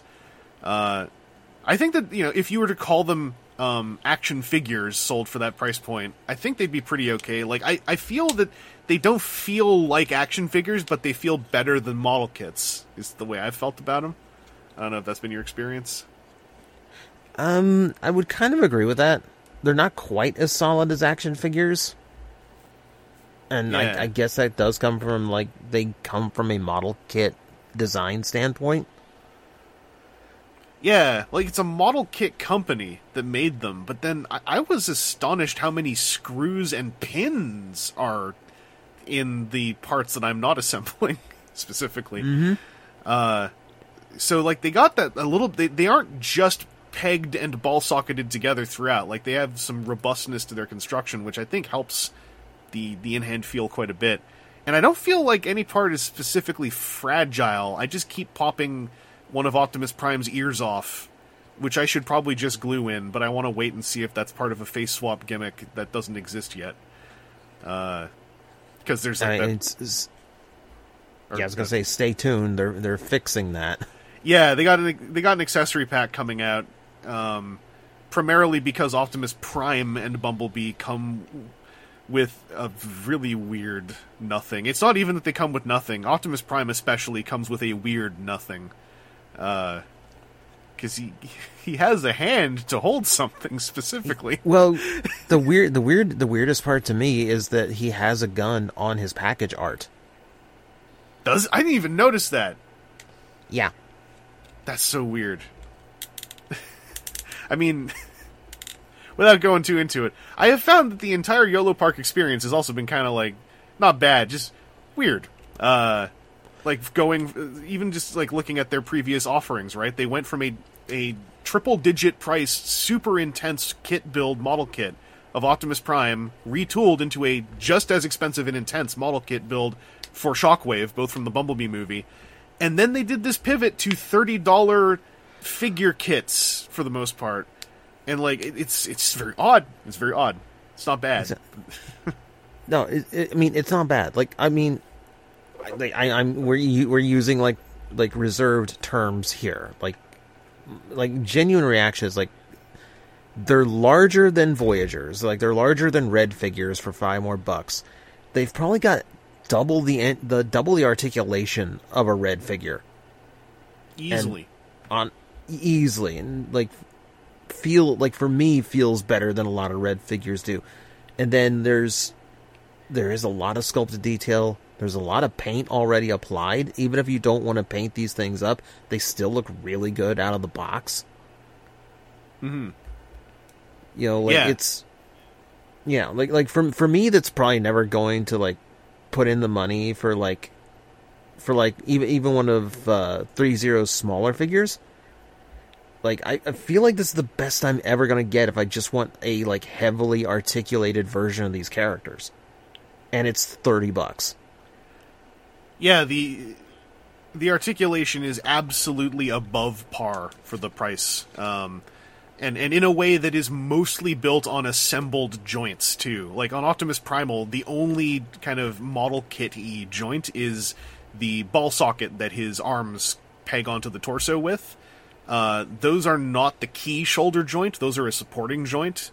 It's the only part of the figure that I think might get loose, but I was told by Bionicle people who know better than me that kind of specific ball socket connection is also very easy to tighten with something as simple as a piece of tissue paper stuffed in.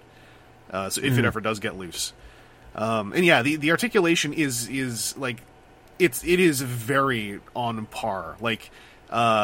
Everyone's got multiple axes of movement in their shoulders. Optimus Prime has a dedicated butterfly forward shoulder hinge. It's two separate hinges, one for each axis in the mid-torso. The only problems I've had with any of the articulation is just on occasion there are just small limitations that happen that only take me aback because some of the other articulation is so unfettered. But Optimus Primal, for instance, is probably the best example of this because he has two swords. The wrist ball peg or ball socket connection. The wrists have this. All the hands have a socket in them. They peg onto a ball wrist. Because the hands are all made of a kind of grippy material, they peg on, and then they have like a massive axis of motion on that ball socket. Which, when you've got, say, a giant banana sword, it means that you can basically have Primal like either point the sword forward or hook his hand up to rest the sword on his shoulder in a really nice casual way. Primal, by the way, like I was going to say, Prime and Bumblebee, you probably don't have to paint them at all and get 90% of the visual experience because they picked a good plastic color, and they are kind of coloring in everything with pieces of colored plastic, kind of like a Kotobukiya kit from back in the day. So they just look good, and Prime has this killer silver paint on him that sells really well visually. Primal has good silver paint, but his undergreeble parts are so visible, and that's almost the boon of this figure, because that's something that's hard to represent on a transforming piece, I think, the way that it happens on Primal. And you have such good access to that stuff. Dry brushing some gunmetal onto the under mechanics, and then dry brushing a flat gray very lightly onto the furry gorilla pads, I think would sell his look like 10 times harder, because he is inherently kind of monotone, just by virtue of the character design. So I would say he is my favorite of the three kits because he's the most fully featured, but he's also the one that I would be the most eager to spend some hobby time on. I think Prime and Bumblebee both sell really, really well too as standalones. They just, Prime especially, it really hurts that they only come with spare hands. Yeah. Bumblebee, he kind of can get away with it if you think about him more as Bumblebee movie Bumblebee. But Prime having the gun holding hand, and I guess having the gun appearing on the packaging is it's such a buzzkill when you, you open that thing up. Yeah. I was going to say Bumblebee has something though over the other two that also makes him singularly stand out. Because the other two they have either very simple linkage articulation, like that piston in Optimus Primal's knee, if I recall correctly. But they also have phantom linkage articulation, where it looks like there's pistons and hydraulics. It's just a simple hinge or double hinge, but this the sculpted detail can move with the hinge to go in and out of visibility. Bumblebee has literally linkage articulated knees with multiple moving parts. That is on par with now that we're using the word linkage articulation a bit more as a generic phrase. He literally has that as a $30 toy, and you don't have to assemble that part. That part is pre-assembled. And that's killer app tier. If Bumblebee came with a blade for his forearm, I would call him the best of the wave, easily. I could see one calling him the best of the wave still, because he goes for it so hard with those knees.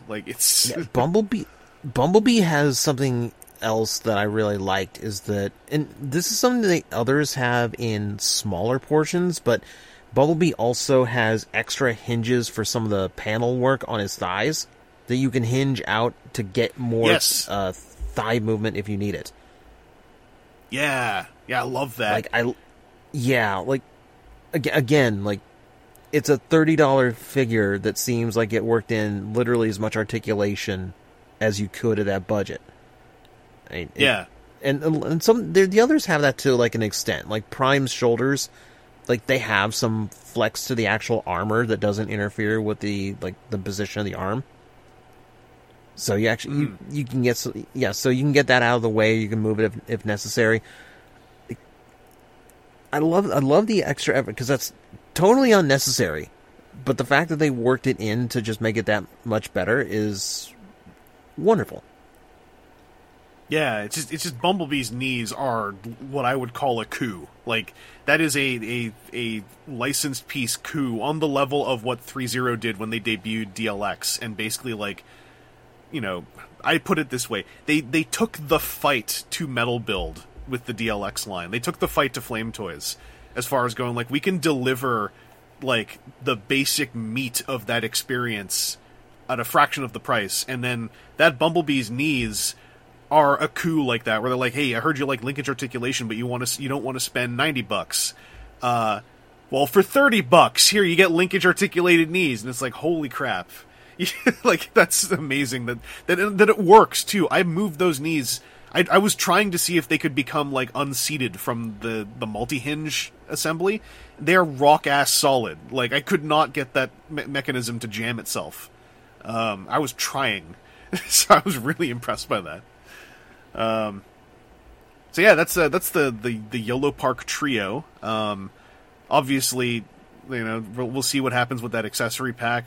They've also announced Scourge, they've announced Robot Mode Cheetor, and Beast Mode Primal, so they seem to have a lot of teeth on this version of the license, and going by Primal, like, I've joked about this, it's hard with his Robot Mode specifically to really know what screen accuracy is, but it seems like they're basing these off of the actual CAD model assets. Because I checked some promo shots, and there's a lot of, like, the specific arrangement of circular gears on his hips are there on the CG model used for promo shots of Primal's Robot Mode. So it seems like these might be an affordable way to get screen-accurate singular modes. I was going to say robot modes, but they're doing Gorilla Primal too, so singular modes, I guess. I'm very pleasantly surprised. I was not sure what to expect from this stuff.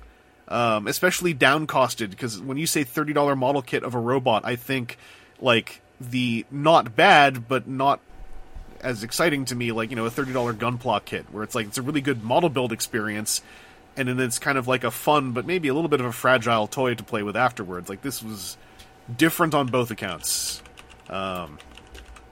Anyway. Not to belabor the point, but I just realized that I'm about to throw to Aaron, and Aaron, I think that you have something to share with TJ, so TJ, you're going to be... I think, TJ, you're hat-tricking this. So, Aaron, you kick it off, though. You guys both got a thing that I almost bought, but I did not. Yeah, so for the Dungeons and Dragons movie, they made the D20s that turn into different Dungeons and Dragons creatures, and saw the I've gotten the one of their dragon ones, and that was okay, and I got a few others, but saw their mimic one, and this is something that's an entirely different genre of creature than I'd gotten before, and he's a fun little thing that turns into a 20-sided die, and it's, I think, the first one of these that you can actually roll, and not have it be I was going to say unfair. Well, I was going to say you have to quantify how rolling works on some of these. Yeah, because the others will have one or two faces that have like their embossing or whatever. They'll have a big the D&D ampersand thing will maybe be standing significantly proud, versus the mimic, it looks like wooden panels and it all lays flat. So it's a pretty simplistic transformation. It just kind of turns itself inside out, but a lot of soft plastic for it, for like the roof of the mouth and the tongue. Everything on the outside is brown. Everything, once you flip it around, that's the exterior of the mimic treasure box, treasure chest is wooden, but then like the tongue is a big, soft, fleshy thing, and it's pretty cool.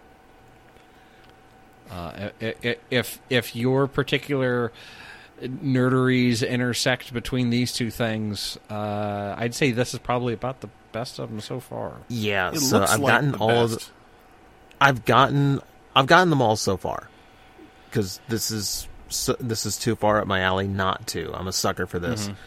It's easily the best. Like it's like all the others kind of suffer for the dice. Dragons are all just going to have panels of D20 wings.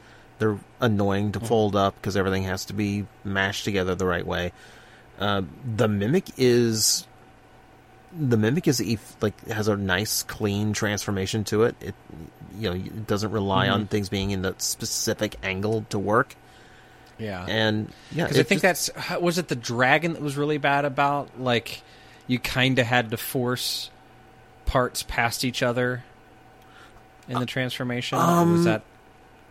There's one of them that I remember that it had a significant thing where you really had to, like angle it to just right, and still there was like a push bit. I'm trying to feel great. I'm trying to think of where that would happen in the dragon, because really it's tucking a lot of things up. Like, the only real point where that would happen is twisting it around. Because maybe that's what I'm thinking. It doesn't have a waist joint, but it has a part in there where you have to 180 it during transformation. Yeah. I'm just looking at the line again, and my problem with the Dicelings really was that kind of like you guys said, not only are a lot of them dragons, but in being dragons, it makes the transformation a little bit rote of guess where a lot of the die pieces end up. It's these giant dice-looking wings. That, and it's the fact that they've done 4 dragons. Yeah. We're up to 3. Yeah, and so they're all, the head is different. Because in D&D, each different type of dragon has a different shape head. But they're all dragons, so it's not like it's anything drastically different. They've done... two or three two different beholders. Mm-hmm. Yeah. And I'm being unfair. I'm calling the Displacer Beast a dragon because it's a thing that doesn't have wings. I'm realizing those have teeth. But yeah, it looks a lot like a dragon at a glance. It's the same. It's basically the same principle. It's unfolding shell into big long things that stick out the back. Yeah, and the beholder is cute, and the beholder is logical, but also... because I don't have a deep-seated love for the beholder, I don't have that nostalgia. It's also very boring to me because I'm I see how he works, and that's how he should work. But the beholder's the worst one. Yeah, and I don't know how else they would do the beholder logically. When they have this as the basically the owl bear was the most interesting one to me because I couldn't look at him and go oh, I see how that works. But, even then, the owlbear would end up looking kind of funny. Where the mimic is succeeding for me is both modes just look good, and also he doesn't seem compromised as a mimic, because all a mimic has to do is bite. And if they made all the the pink parts, it looks so visceral in all the photography. There's something about it. It just it works. And when you say he sort of transforms by turning inside out, to me that's the most interesting of these I've heard of so far. Because the owlbear is interesting, but at the end of the day, it still is a lot of dice or a lot of D20 looking shapes on the arms. The mimic somehow escapes that, even though it's doing maybe what the beholder could have done, right? But it's just leaning into it way harder. It just looks more playable, more fun. I actually kind of want one, because I've wanted one of these. I couldn't decide. Yeah, if you're thinking about getting one of them, the mimic rather is the one to do it. Just because, I said, it's I think the only panels that don't flip around are the ones that are on the back side of him, because his tongue rolls out the top. And so then that actually gives the inside of the top part of that is painted differently to be the top of the treasure chest, and then the sides that flip around fluff out, and the part that pulls down opens up. So it does a very good job of entirely changing the look of it. You're not seeing a ton of the other stuff just hanging out. Well, and it looks like I could paint in the numbers on the dice on the die mode pretty easily with a gold. And yeah. If you wanted to then turn the rest of it into a die, that'd be very easy. You could probably make it pop pretty good with just a basic wash, because all of the faces have texture to them. Oh yeah, it's just not painted. So you could easily give it a Nuln oil to make the wood look more woody, and then a dry brush atop across the numbers, and go. Oh yeah, the numbers I could freehand because they're so raised.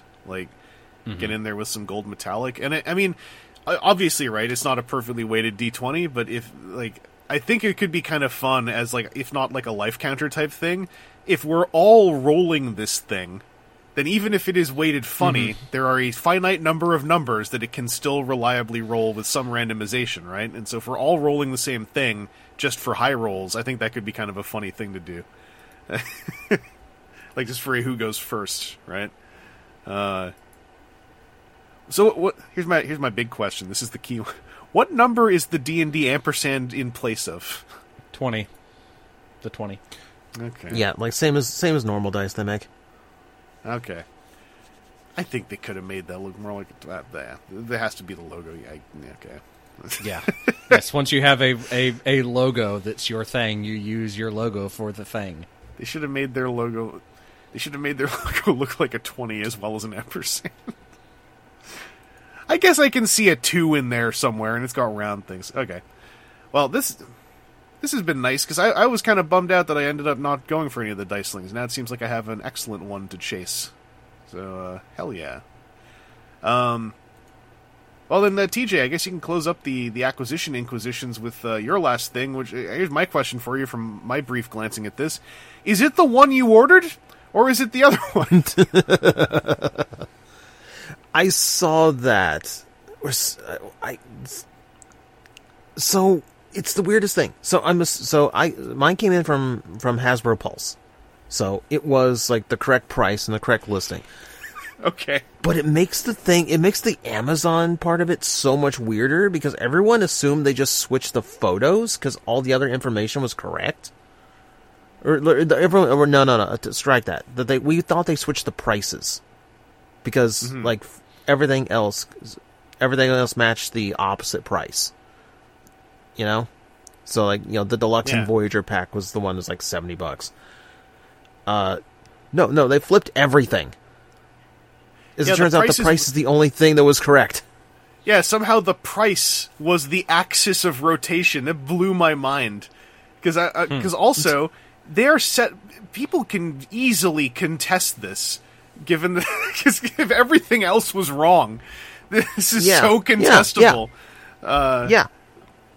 Like you know, they're probably maybe 3 people will get to keep theirs, and then they're gonna probably catch on with the sheer number of people probably sending in emails about this. But this is easily contestable, especially if you were not going for both, because that means the entire listing was wrong.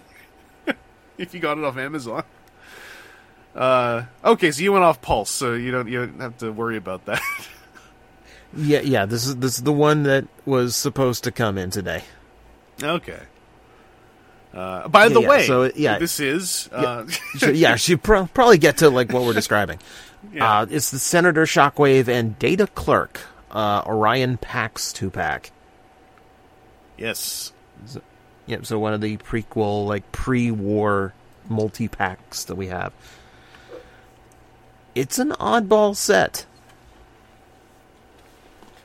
The Orion is basically it's based on the Cybertronian Hound mold, which continues to make me laugh at how many versions of this mold can we release before we actually make Earth mode Hound. Never. Detritus first. It's so weird. It does a decent enough job. He's kind of a mishmash of previous like IDW Orion Paxes. So I can't remember where it's from, but the arms and legs are more akin to like the Thrilling 30 toy. Design wise, they came from the same place, and then the chest is pulled from something else. Yeah, the chest is Cop Orion Pax, which is what makes the whole thing super weird. It makes the data clerk part weird. Yeah, because he's a data clerk with a cop chest and a friggin' axe. Battle axe. I mean, man, you've heard I gotta cut my way through some paperwork, right? Yeah. I figured it was all digital on Cybertron. Yeah. It's pre-war. He still comes with a gun, too, which he's a data clerk, so I'm assuming it's just a really fancy hole punch. Yeah, but he lives in a real bad neighborhood. Okay, that's fair. Sometimes people come into that library looking for trouble, thinking they can big dog on the poor data clerk. So he's got to, knuckle up. Orion can only afford a place in Kaon. With what he's getting paid, he's lucky he can afford a place in Kaon. Okay, it's Siege Hound again. Like the toy's fine. I'm surprised it's still solid after all this time. It's just another funny little iteration of Orion Pax after like all the other funny iterations we've gotten. I don't know. I think I'm just happy that like it seems like decently well like put together and painted. Like chest is mostly paint. It all works. There's some like gray accent to the face, which is a nice little touch that I'm surprised Hasbro did. Oh, like the flatter looking lighter gray? Well, he's got like the light gray face going on, but then like trimming like the edge of his face and on the chin, it's like a slightly darker gray. Oh. Yeah, so it frames his face a little bit. It's interesting. That's kind of like they put a decent amount of work into like, I feel bad saying it, but like Orion Pax has somehow become kind of a boring concept for an exclusive pack now, because they kind of like among Optimus Prime, but not Optimus Prime. Yeah, they managed to like at least he's not the Florodiri one who they have actually managed to make me tired of somehow, because there's two different versions of it that are both really good, right? Like the Power of the Primes cab one, and then the this one. Yeah. Or not this one, sorry, the Alpha Trion 2-pack one. So, like, and this is a fine, okay Coptimus, but, it's hard to outdo the Thrilling 31. That one was so good. Yeah, that one was really good, and this is right on the heels of getting, like, the cup with the Alpha Trion 2-pack, so, like, we've gotten a surprising amount of Orion packs. Yeah, it's a shame, because the other guy in this box set, like, really catches me, and I've actually kind of sat there going, like, I don't know that I want to go through the trouble of getting another Orion Pax. But I might. Yeah, the other one, the Shockwave, is also like suitably odd because there's so much of that. There's so much of that Siege Seeker still in him that it's very hard to like see the Shockwave character through it. Yeah, I feel like the vehicle mode is almost a bonus feature that I wouldn't have minded if it wasn't there, if that makes sense. Because I'm more into the character of Senator Shockwave than anything else, and like, it's fine he transforms, but like, it's just a weird-looking alt mode. Yeah, it is. What's weird about it is like those are some like really beefy like engines. That's a lot of plastic in those. They don't do anything. They're literally just vehicle mode detail that just hangs off his back. And, like, there's no, like, flip-out cannon. There's no, like, point of transformation to them. They're just, like, these really big thrusters that serve no purpose in any other part of the toy. Oh, yeah. And they look like visually they're my least favorite part of his robot mode from the photos I'd seen. Yeah. They're trying to turn that vehicle mode into, like, vague flying ship that certainly isn't like a former Tetrajet. It doesn't work though.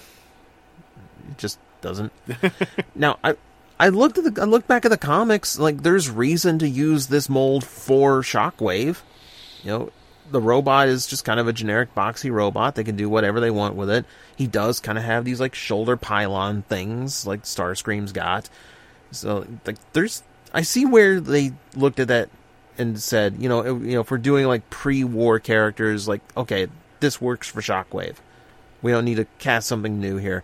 But it's just, I think it's also the fact that there's so many of those Tetrajet Seekers from Siege that I'm overly familiar with its shapes at this point. So it's really hard for me to see it as something other than like Seeker who got a facelift, I guess.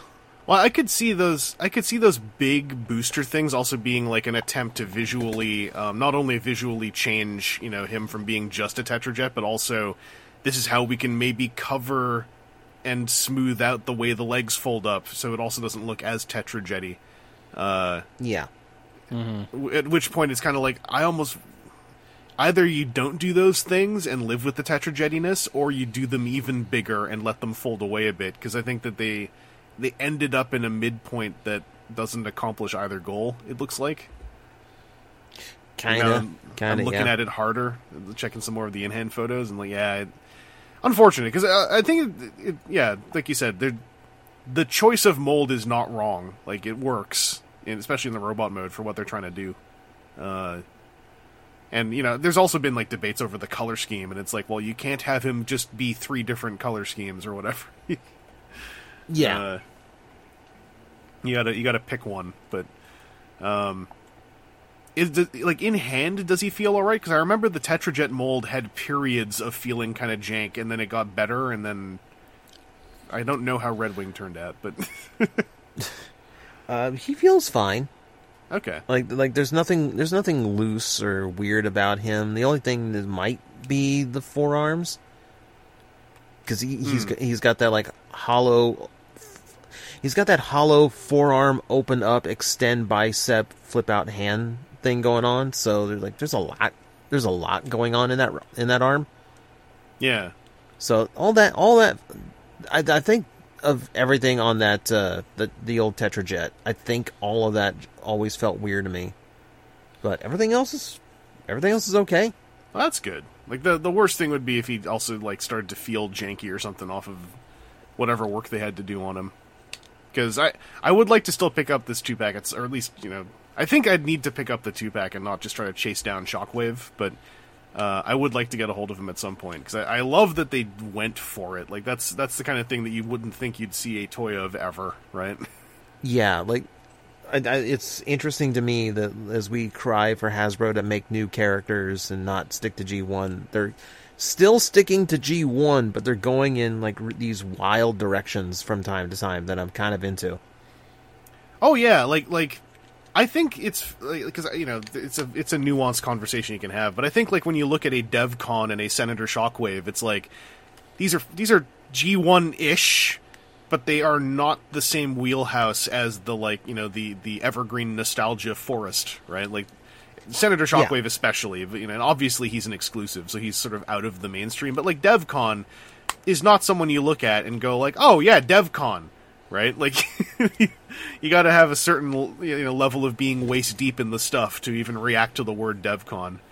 Doubly so with him being a blue guy who resembles Blur, right? So, Senator Shockwave, there's no way you could really convince me Senator Shockwave, that's some more of that G1 pandering. It's no, but it isn't though. It's really not.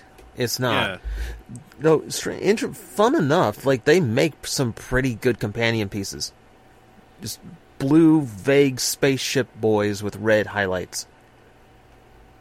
Yeah. Oh yeah. I was gonna say the red boosters even kind of throwback to those the 2 pods on DevCon, right? Mm-hmm. Makes me want to start. And Legacy once again. Immediately, my brain's going oh yeah, let's invent stories since there aren't any. Those 2 are actually buddies. But no, I see what you mean. Are you doing Ratbat as well? Is there a whole thing with one of those being out and the other one not? Because I was caught off guard by these even shipping to anybody. So that weird flip thing, I want to say someone got the Ratbat set first somehow. I do have mine on order. It's gonna be on the way soon. But yeah, I think for the most part it's just Shockwave and Orion packs for now. That's just the one that made it out first. Okay. Yeah, I don't think I pre-ordered either of them on Amazon Canada. Now I need to. This is the thing that is so frustrating sometimes. Is when I get worried, did I just pre-order something because it said it was coming out so many months later, right? And now they're oh, by the way, it's out. And I'm cool. I have a convention in 2 weeks. I should go and see if you're about to charge me for this or not. Because that's what happened with that original Jurassic Park 2-pack. So I gotta check that after we're done. But I believe that is all of our Transformers acquisition inquisitions. So I was gonna say we can close this out with a pair of listener questions, because that also makes our queue a a lot lighter than it was before. This first listener question comes from VictoryBot93, who says, "Hello, our favorite podcasters of the interwebs. Hope everyone listening and reading is doing well. One night I was looking over the figures in my collection and had a wash of feelings I haven't felt in some time. Feelings of regret. All joking aside, I did catch myself eyeballing certain toys on my shelf over others, specifically ones I had paid far more than I had wanted to in order to obtain. It's something that I find we as collectors don't really share stories about, despite the fact that we've all definitely done so before." I'm going to say, VictoryBot93, not in the crowds I run in. I run in regretful crowds. I run with people who are ready to yell regret before the toy even got to them. So it's definitely a depends on your circles thing. So, question continues. Time to put everybody on the spot. What's a toy you know you have absolutely overpaid for? To soften the blow, I'll go first. The cheapest sealed Studio Series Off-Road Bumblebee I could find last year was about $45, while Studio Series 86 Grimlock was sitting at the not-so-cheap $110 at the time. But I committed to both purchases because I couldn't afford them on release, and my desire to own them overcame any other sense of responsibility and logic. I'm a madman with 3 exclamation marks. Thank you all for taking time out of your days and nights to provide us with the great entertainment you always do. Stay safe and have a good one. I have answers to this, immediate answers. But, Aaron, let's pop over to you. Can you think of a time you overpaid for something to the point where you would say, damn it, did I overpay for this? I'm trying to sit here and think if there are things that I've overpaid on, and nothing's coming straight to mind. I worked on my display some this weekend, and the one thing that I hit 2 or 3 versions of was stuff of like, why did I buy this at retail? Like the Cyberverse playset things, the like Optimus Prime armor thing and the Arc ship thing. Not Cyberverse the series. I remember those. Cyberverse. No, not Cyberverse the series. The Price Cyberverse Point the family. Yeah. Well, no. It was the things that was the because there were like all the Cyberverse Legends and Viacons. Commanders, and then that were all like that size. But then it was like the Arc playset thing that opened up and it had space for like 7 different dudes, and the Optimus Prime that stands at, about chest high on a Titan, but he's nothing but like flat injection molded pieces. And that was Optimus Maximus. That was I think that was probably spurred on by us finding him so funny during the podcast. That probably caused that. Yeah, maybe. But going through that and going like, man, why the heck do I have this? Because he's a giant Optimus. What is the film with Viacons? So things like that. So paying retail at that, maybe I paid too much money because I'm pretty sure that I could, if I was aggressive about it, I could probably get them all at yard sales or the scrounge through bins at a convention. I'm going to actually. That jumps to mind first. I'm going to say I think there's a good chance you didn't pay retail for it because I think we were collectively trying to deal hunt the big silly Cyberverse things at the time. The Arc you probably did because the Arc was a standout piece when it came out. That was from Dark of the Moon Cyberverse. And that was exciting because it was the first Transformers playset I think that we had in a while. And it came with a dedicated figure. Like there was excitement in there when I got him for sure, but it was still just like a. But no, the frustration that these take up so much space in boxes. The Prime Cyberverse stuff, I know for a fact that we were bragging about deal hunting that we did on those. So I think there's a chance you didn't pay retail for it. But someone wants to go back to our early 2010s era podcast and listen through literally every single one to pinpoint when Aaron got that toy. We will not reward you, but you can do it for us if you want. I'll pay you half of what I got for recording this episode if you find that. Unrevealed amount. All right. I mean, that still fits the theme of the question. That's still the feeling of regret. Well, TJ, how about you? What's an overpay that you can remember? I don't really have a regret over it, but I did just recently pay through the teeth to get something I know is going to be easy to find at some point. So I got really impatient, and I should have mentioned this in the what we got, but we had such a nice little block there. I just kind of wanted to keep it to that. But I did get the Core Series Air Razor in, which was a Japanese import. So that was about $50 to get a hold of her for something that will probably find its way to shelves eventually for $20. Well, here's what I'm going to say, right? With the core mainline Rise of the Beast toys, anything that's not out right now, it's an absolute coin toss. It will either flood shelves at liquidation stores in 8 months, or it will flood shelves at one liquidation store in one state for a weekend. And like, there's no way to know. There's no way to know. So, like, in that case, what I would say is you probably just paid a convenience fee of not having to think about Essentially. I know, I've overpaid because I know I did a lot of that last year out on vacation because that's vacation spending. It's like, ooh, grab. What? Car payment? No. Ooh, grab. Never heard car of car payment later. Ooh, grab now. Yeah, what's the car? See, that's why I just bought my car outright. That way, I don't have a car payment. I just bought a whole car instead. Yeah, I proved them wrong. I'm trying to double check something. Oh man, this is gonna take me a while, but I have several that I can cite very easily. Don't know what that says about me, but I have several I can cite very easily. I'm gonna go to try to dig up the oldest of them, but right off the bat, Core Series Voyager Optimus Primal from Rise of the Beasts. I bought him at retail when I found him.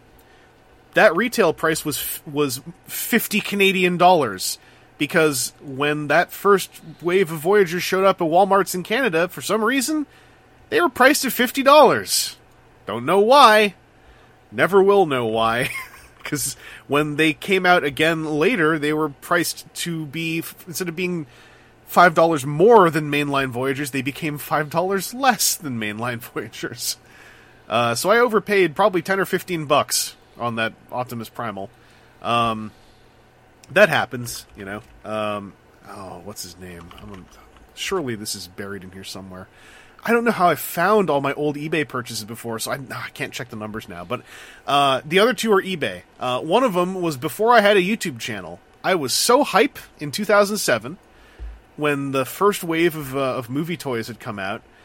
And then there was a window where 2007 Deluxe Swindle from the movie, the mono-eye orange car Swindle.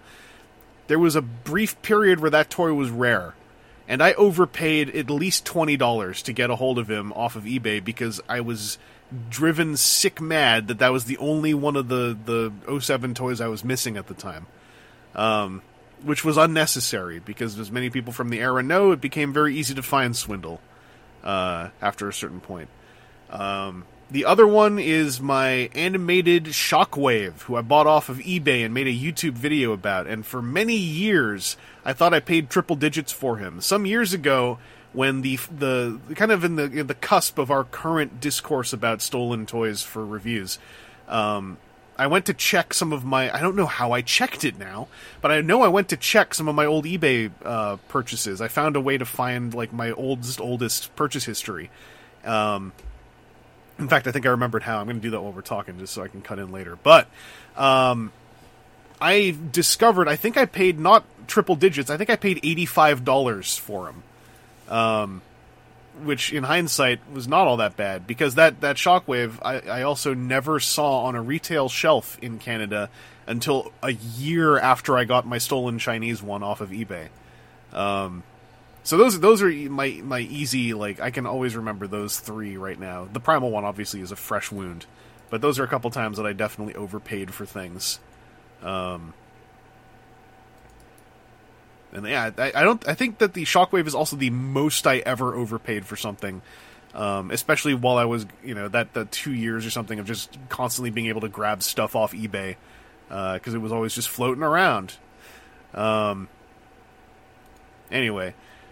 I'm gonna start digging a little bit, but I have to go. Oh, I also have to pass this to the next question, so I'm gonna do that. Our next question comes from XL Hedge. I think this is a twofer. So, hey fellas, is there any Transformers you have bought solely for one mode? Like solely one mode has driven you to buy it? And then, as an example, is specifying you only bought it for the robot mode or alt mode. So I guess we'll start off with you, Aaron. Is there a Transformer you bought for just one mode? So, like, the robot enhanced design stuff is out, right? Yeah. Can we go to action? Or what was- I what bought was some the- Action Masters once upon a Yeah. time. I think that's not in the... Aaron, that is not in the spirit of the question. How dare you?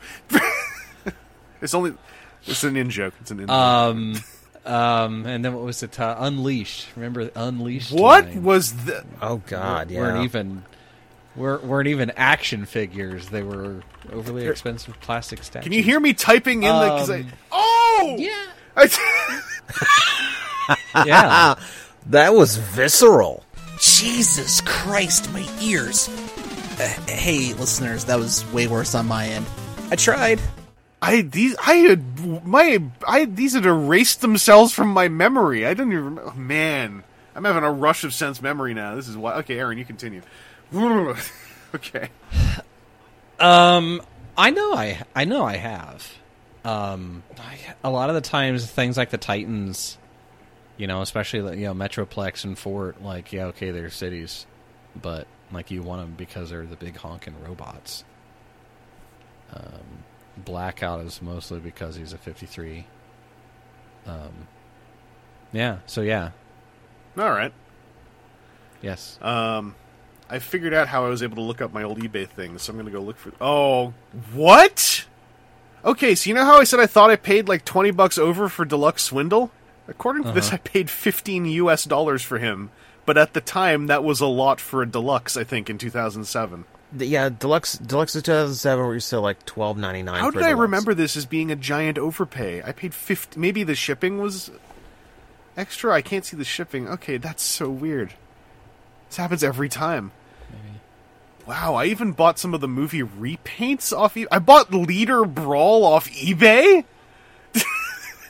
So just you got started with the stuff coming out earlier, and you're just like, this is the only way to buy toys now.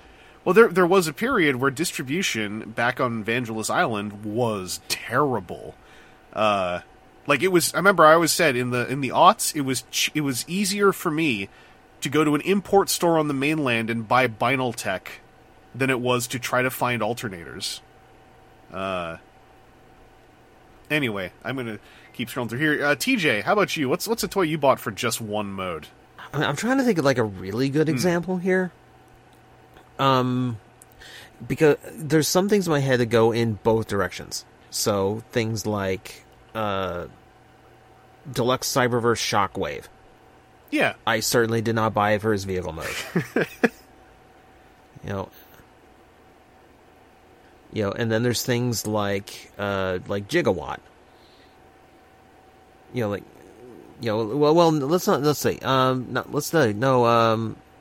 I'm looking at both, so my brain blipped. Ectotron. Right. We're like, okay, the robot mode's neat, but that's not why I bought him. Bought him because he's a transforming Ecto 1. Yeah. I mean, I think that's still in the spirit of the question to a degree. Because it's like, if the other mode turned out bad, it's not like, oh, this ruins the experience, right? Like, Cyberverse Shockwave, easy example. It's not like, oh, no, I don't like the alt mode. Damn it, right? Right.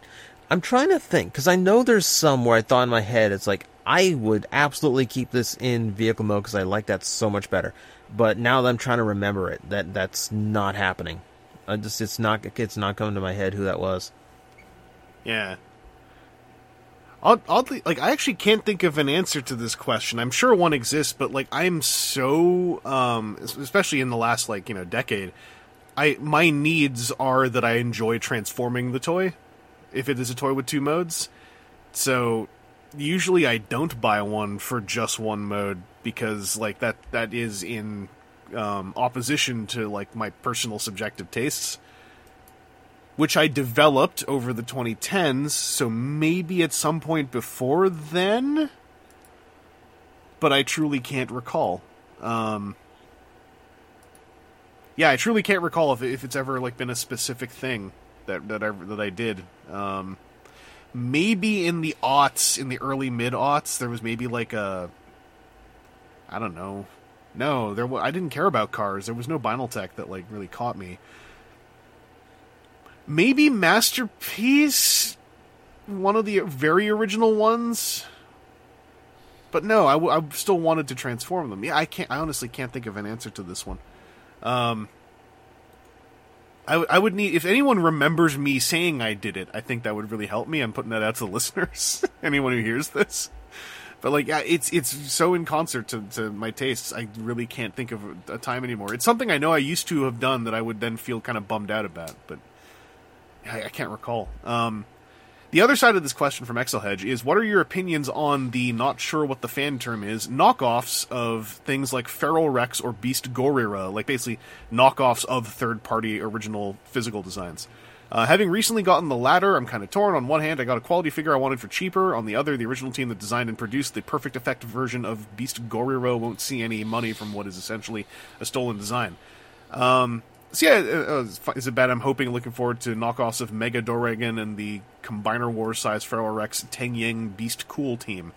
It's not bad you're looking forward to anything. I would say a downsized Feral Rex, I would not go into that assuming things are going to go well. I think it would more be for the novelty of it.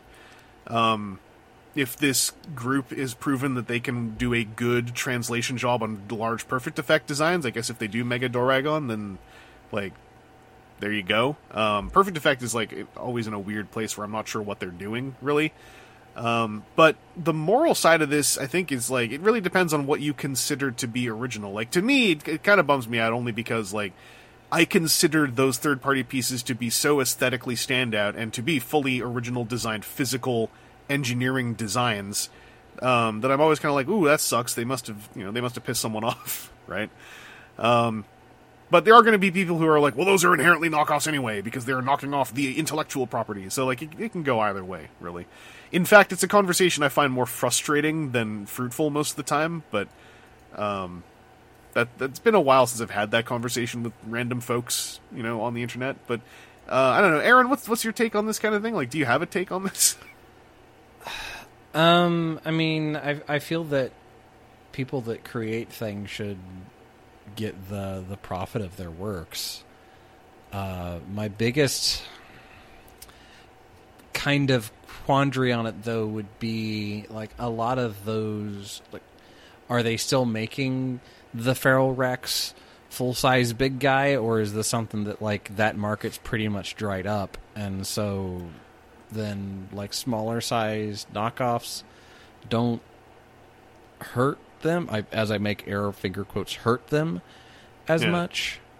But then I think at the same Feral time, Rex is well like, out of print, I should say. Like, I don't think he's been produced in years. The other thing is not knowing the interconnected ways that a bunch of the third-party toys are. Do we know that that's actually not a knockoff and just they sold the, like, hey, here's the CAD files or whatever, go ahead and make your 3/4 sized one, and we still get a cut? Like, that to me would be the big question that would be a real, like, financially, how do I feel about it answer. Because, I mean, so much of that stuff, time and time again we hear that it's, the different ways that it's like, oh, these guys are actually related to this other one. Studio A and Studio B are 90% the same people, and it's just a different, CAD guy in Studio B or whatever the weird different way that all those things connect are, that makes it hard for me to have feelings on it beyond saying that it'd be cool if we knew.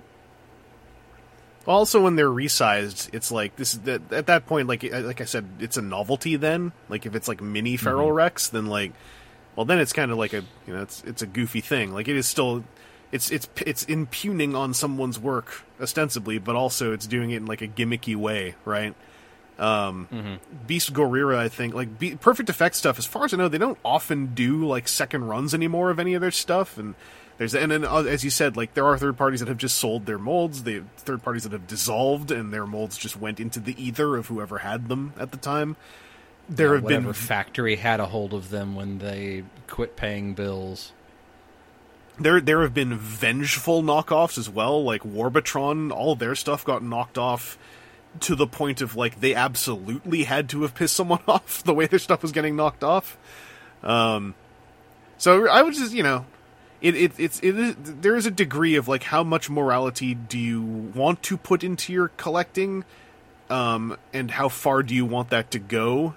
Which it gets a little kind of like what would I call it? Rancid whataboutism on my part, but it's kind of like just establish your personal values, and establish what you think they are in relation to product, and kind of like be flexible and go from there would be my advice if I were giving advice. But TJ, what about you? Like, what's your take on what is it? Sometimes I have seen it referred to as fifth party, because it's knockoffs of third party, and knockoffs of Masterpiece are called fourth party, because everything sucks. No, everything doesn't suck. I'm just salty about that. But what's your take on that stuff? Yeah, I think we're just kind of like making up party systems at this point. There's other words. It's It's all made up. There's other words we could be using. I know, but don't tell them that. We could have been calling it neoclassics this whole time if everyone gave up on the stupid acronym. Anyway. I mean, in general, no matter where the original source came from, it's like it sucks anytime someone's work is stolen and copied, for someone else's benefit. Like, you can make a moral argument against third-party stuff because they're taking, like, Hasbro intellectual property, but there is still a unique element to that. There is still things that someone had to engineer. There are parts that people actually had to sculpt. So to take it, knock it off, like even like a, like even I was thinking like Wei-Jang knockoffs, which go to extra lengths to upgrade, like a Hasbro. The figure. fourth party, yes. Like, yeah. No, There we they're go. better than they're made better than the original third party, so they're like 2.7 party. Oh, that's what it should be. But no, the Wei-Jang knockoffs of MPMs and whatnot, that was distinctly referred to as fourth party. Distinctly. Can you tell it touches me? It does.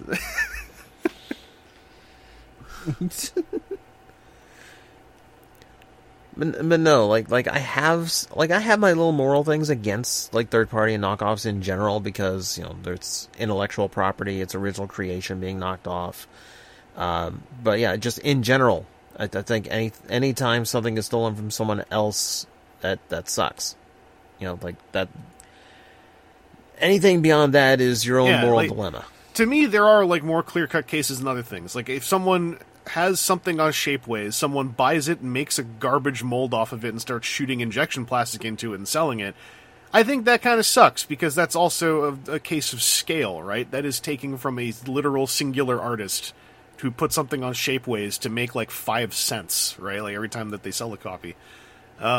In that case, it's like you are literally stealing from the poor, like, and to me that's like scales apart from IP infringement, which to me is scales apart from physically duping a toy that exists and then just reselling copies of it in physical dupes. It's all to me very granular and very case by case, and end of the day. I think it is still a conversation that a lot of the online fields are very ill-equipped to handle without growing comical, which is unfortunate. And it also, I should say this, I want to put this out there. I think this is all also 100% a separate conversation from the, how do you put this? The duplication and free piracy of digital media. That is a completely different thing. In a great many ways that are hard to describe, but the easiest one is these are physical objects and digital media is not. Because I've seen that conversation floating around too, and especially in light of various folks who figured out weird things with tax laws, right? Like that is a case where like you have created a scenario where piracy is almost a moral imperative for the archivist to do right now, as far as like media archivism and whatnot. And bouncing off of that, I figured out the trick to look at my old eBay purchases, and I found the era, Aaron, where you got red bulkhead. Mm-hmm. And I'm wondering if, because there were a couple sellers, but do you remember the seller, Menasor 1979? Does that ring any bells? Vaguely. That was one of the key sellers on eBay for loose animated toys. And I found some of my old prices here, and it's still really funny to me. I got, like, these are animated toys I got months ahead of release.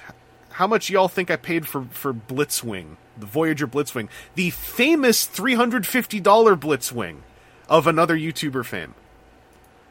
I paid... I mean, I remember seeing... So, was that a production style one? So, because I know that my bulkhead was more expensive because it was a prototype, but I remember at the time, a lot of those animated toys were dang near retail. Oh yeah, like it was within almost within exclusively 10% of retail.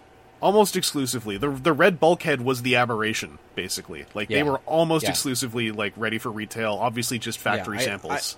I got one... What was that? It was the... was that Universe line, the Beast, the Wolf, whatever. It was like an Ice Wolf thing that had no paint apps on it. But it was the production paint colors. Oh, I don't remember that. Plastic colors. Yeah. That's another one of the things that sits on like my tiny little oddity shelf. That did. I need to actually rebuild that shelf now too. But that was only like 10% over retail, 15% over retail. Well, this is when the YouTube train was starting. 'Cause famously, someone bought a Blitzwing for $350. I bought one within months of that for $56 US. I bought an early leader bulkhead for $70, and then I got an early leader Ultra Magnus shortly afterwards for $60. But then I spotted the big one. So yeah, it was. This is a multi-part thing here. First, I sold a World of Warcraft TCG unscratched loot card for the Saltwater Snapjaw for $147.50. I proceeded to get the, at that point, almost unknown Universe 2 Voyager Inferno for $10. I remember someone almost hit me for that one. And then right afterwards, I got Animated Shockwave for $85. And then right after that, I sold a costume card code for City of Heroes from PAX 2008 for $71. So I net profited selling 2 cards while getting 2 unreleased Transformers at the time for less than what I made off of selling 2 costume cards for MMOs. Frostbite. Universe 2003 Frostbite. That's who it was. I had to go looking. And he has some paint, but not all the paint. He doesn't I think he doesn't have like the purple. Yeah. The like metallic purple on them. Sorry, I was getting very upset that I couldn't remember what it was. Yeah, you got to take some 2023 photos of that. Yeah, well, that's part of what our work this weekend was to set up Alfie so that she could take photos of all of her jazz stuff. And so once I can find it, hell yeah. I'll see if she can drop some photos of that too. I can throw a few more great eBay names out here for those from the era. I've also got TFC Toy before they were the known TFC Toys. I've got Yu Giland, who is the one that I got those scouts from Revenge of the Fallen off of for 15 British pounds a piece. I even went farther back. Like there was what is it? When I CWK 2002, when I kept buying Aaron, that's when you and I were getting into the Mini-Pla stuff. And I think we both bought from CWK 2K2. whenever I wasn't able to get things that I could sell you the dupes of from the boxes. Yeah. It's really funny looking at old eBay purchases and all these old eBay names I remember, because this whole side of this is gone now. I know some stolen toys show up on eBay right now, but it's nowhere near the same. It's not just weird stuff popping up so readily. But it's fun to look back on because, we've had multiple years now of this weirder conversation that is revolving around, 2 YouTube channels, basically.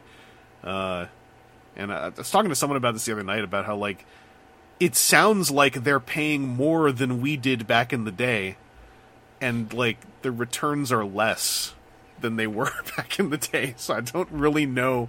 I have to assume at least one of them is doing it because they also just enjoy getting things early, but otherwise, it's such a nothing thing now. Anyway, memory lane aside, that does bring us to the end of our topic list. So, I failed at making this one a shorty like I had intended, but we had a good time, I think. Aaron, thanks for joining me on this Sunday night. Yeah, you're very welcome. And TJ, thanks for joining me on this still Sunday. Actually, no, it is now Monday morning. Monday morning. Uh-oh. Yeah, I only morning. have to be at work in 7.5 hours, so. They don't give you the Monday off?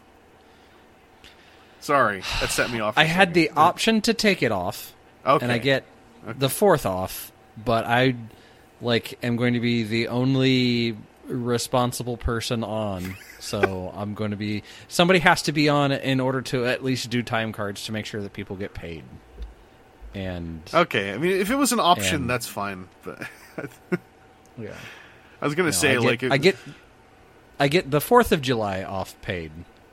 Okay. But really, shouldn't it be the 4th and the 5th because you're staying up late to watch fireworks or whatever? But, yeah. Should between always be this buffered. and TFCon and everything else going on, I won't work a full week of work for 3 more weeks. It's nice. Hell yeah! Hell yeah! All right, well, I guess have a good rest because you're about to go to sleep, I assume. But, dearest listener, if you're listening to us and about to go to sleep, then have very sweet dreams. They matter. They're a warning. And we'll talk to you next time here on WTF at TFW.